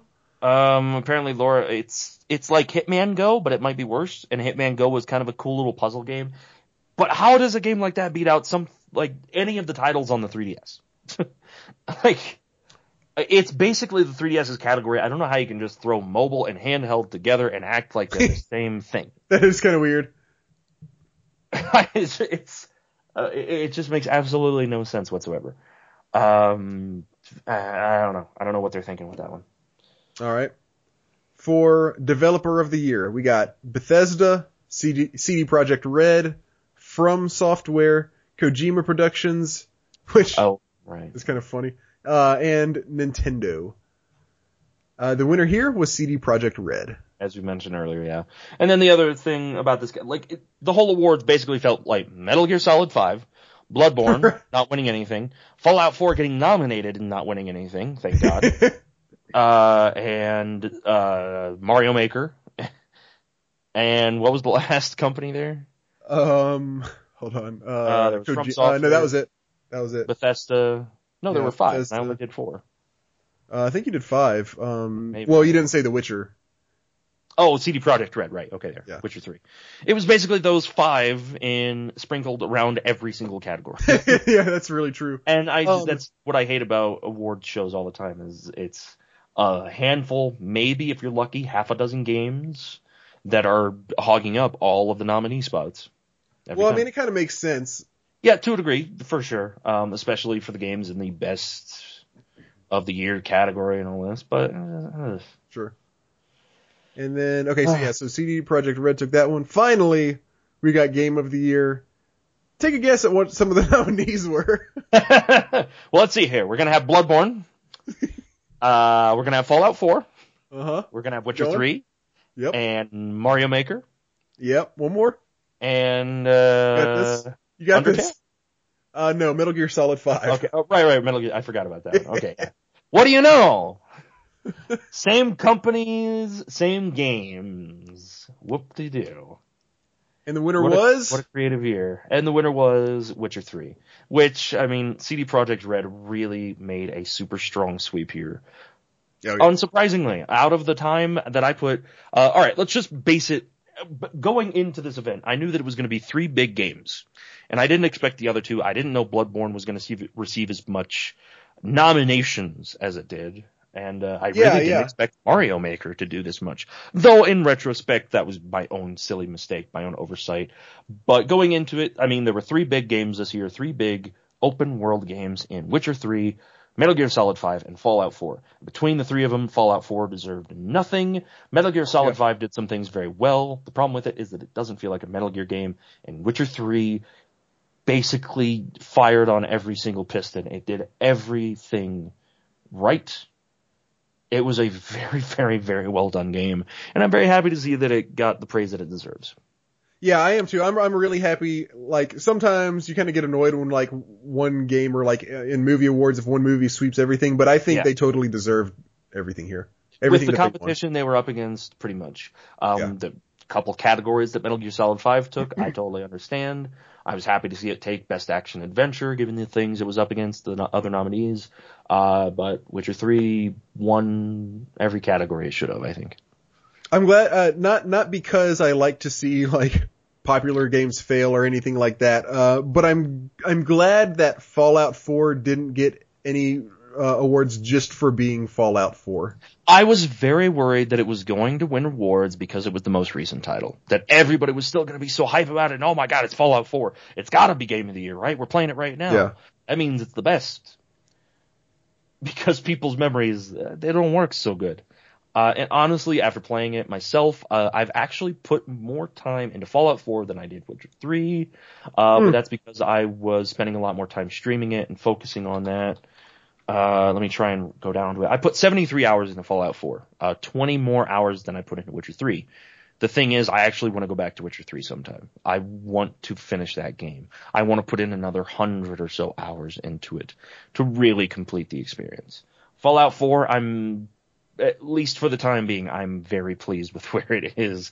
I don't really want to do any more time with it. It just wasn't that good of a game. It was a very Bethesda experience.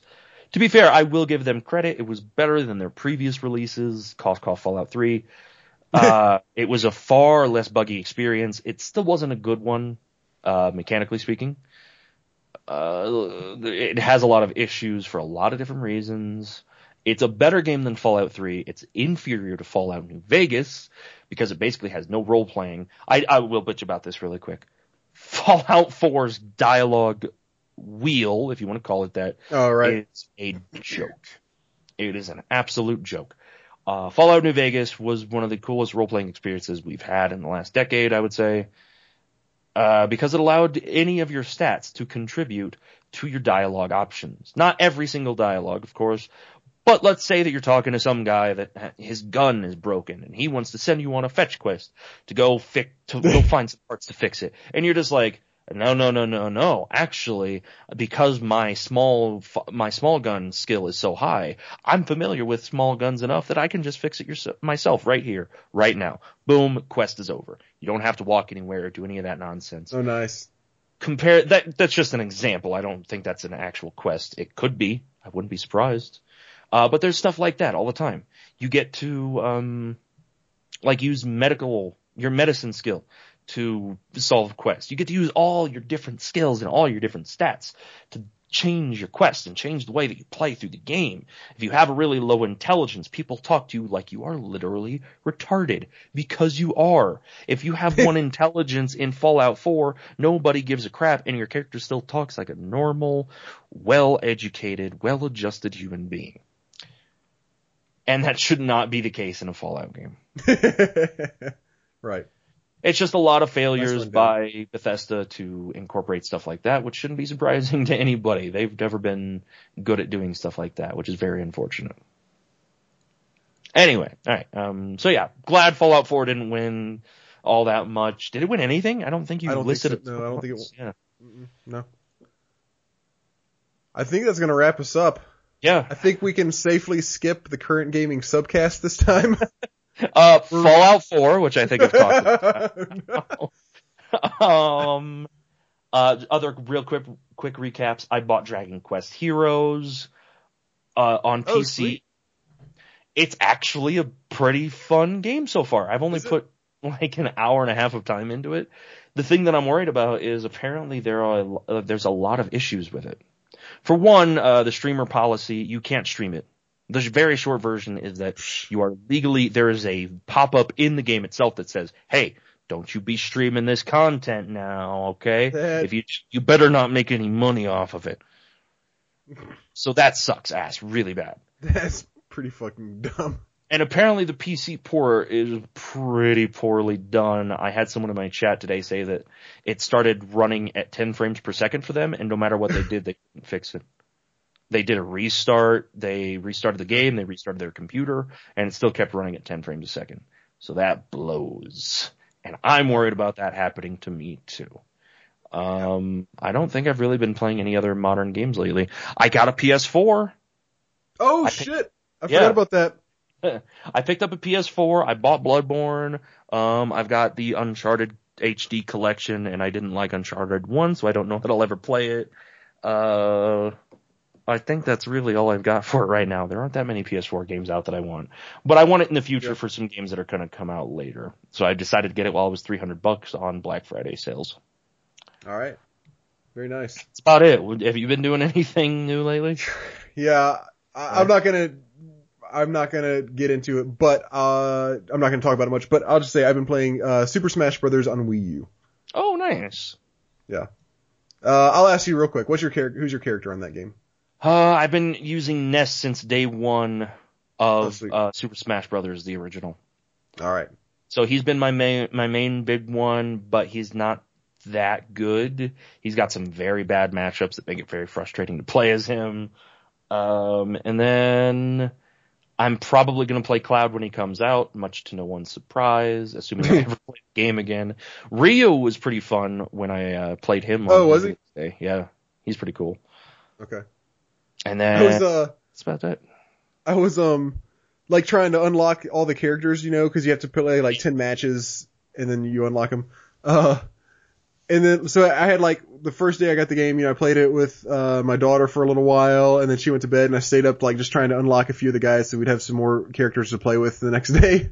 And so like in the mornings when I wake up, I go up to the gym really early, and I get back around like 7 a.m.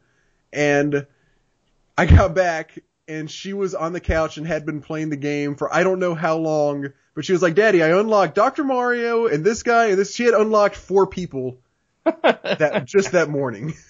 Oh man, that's a good daughter. Yeah, that was pretty good.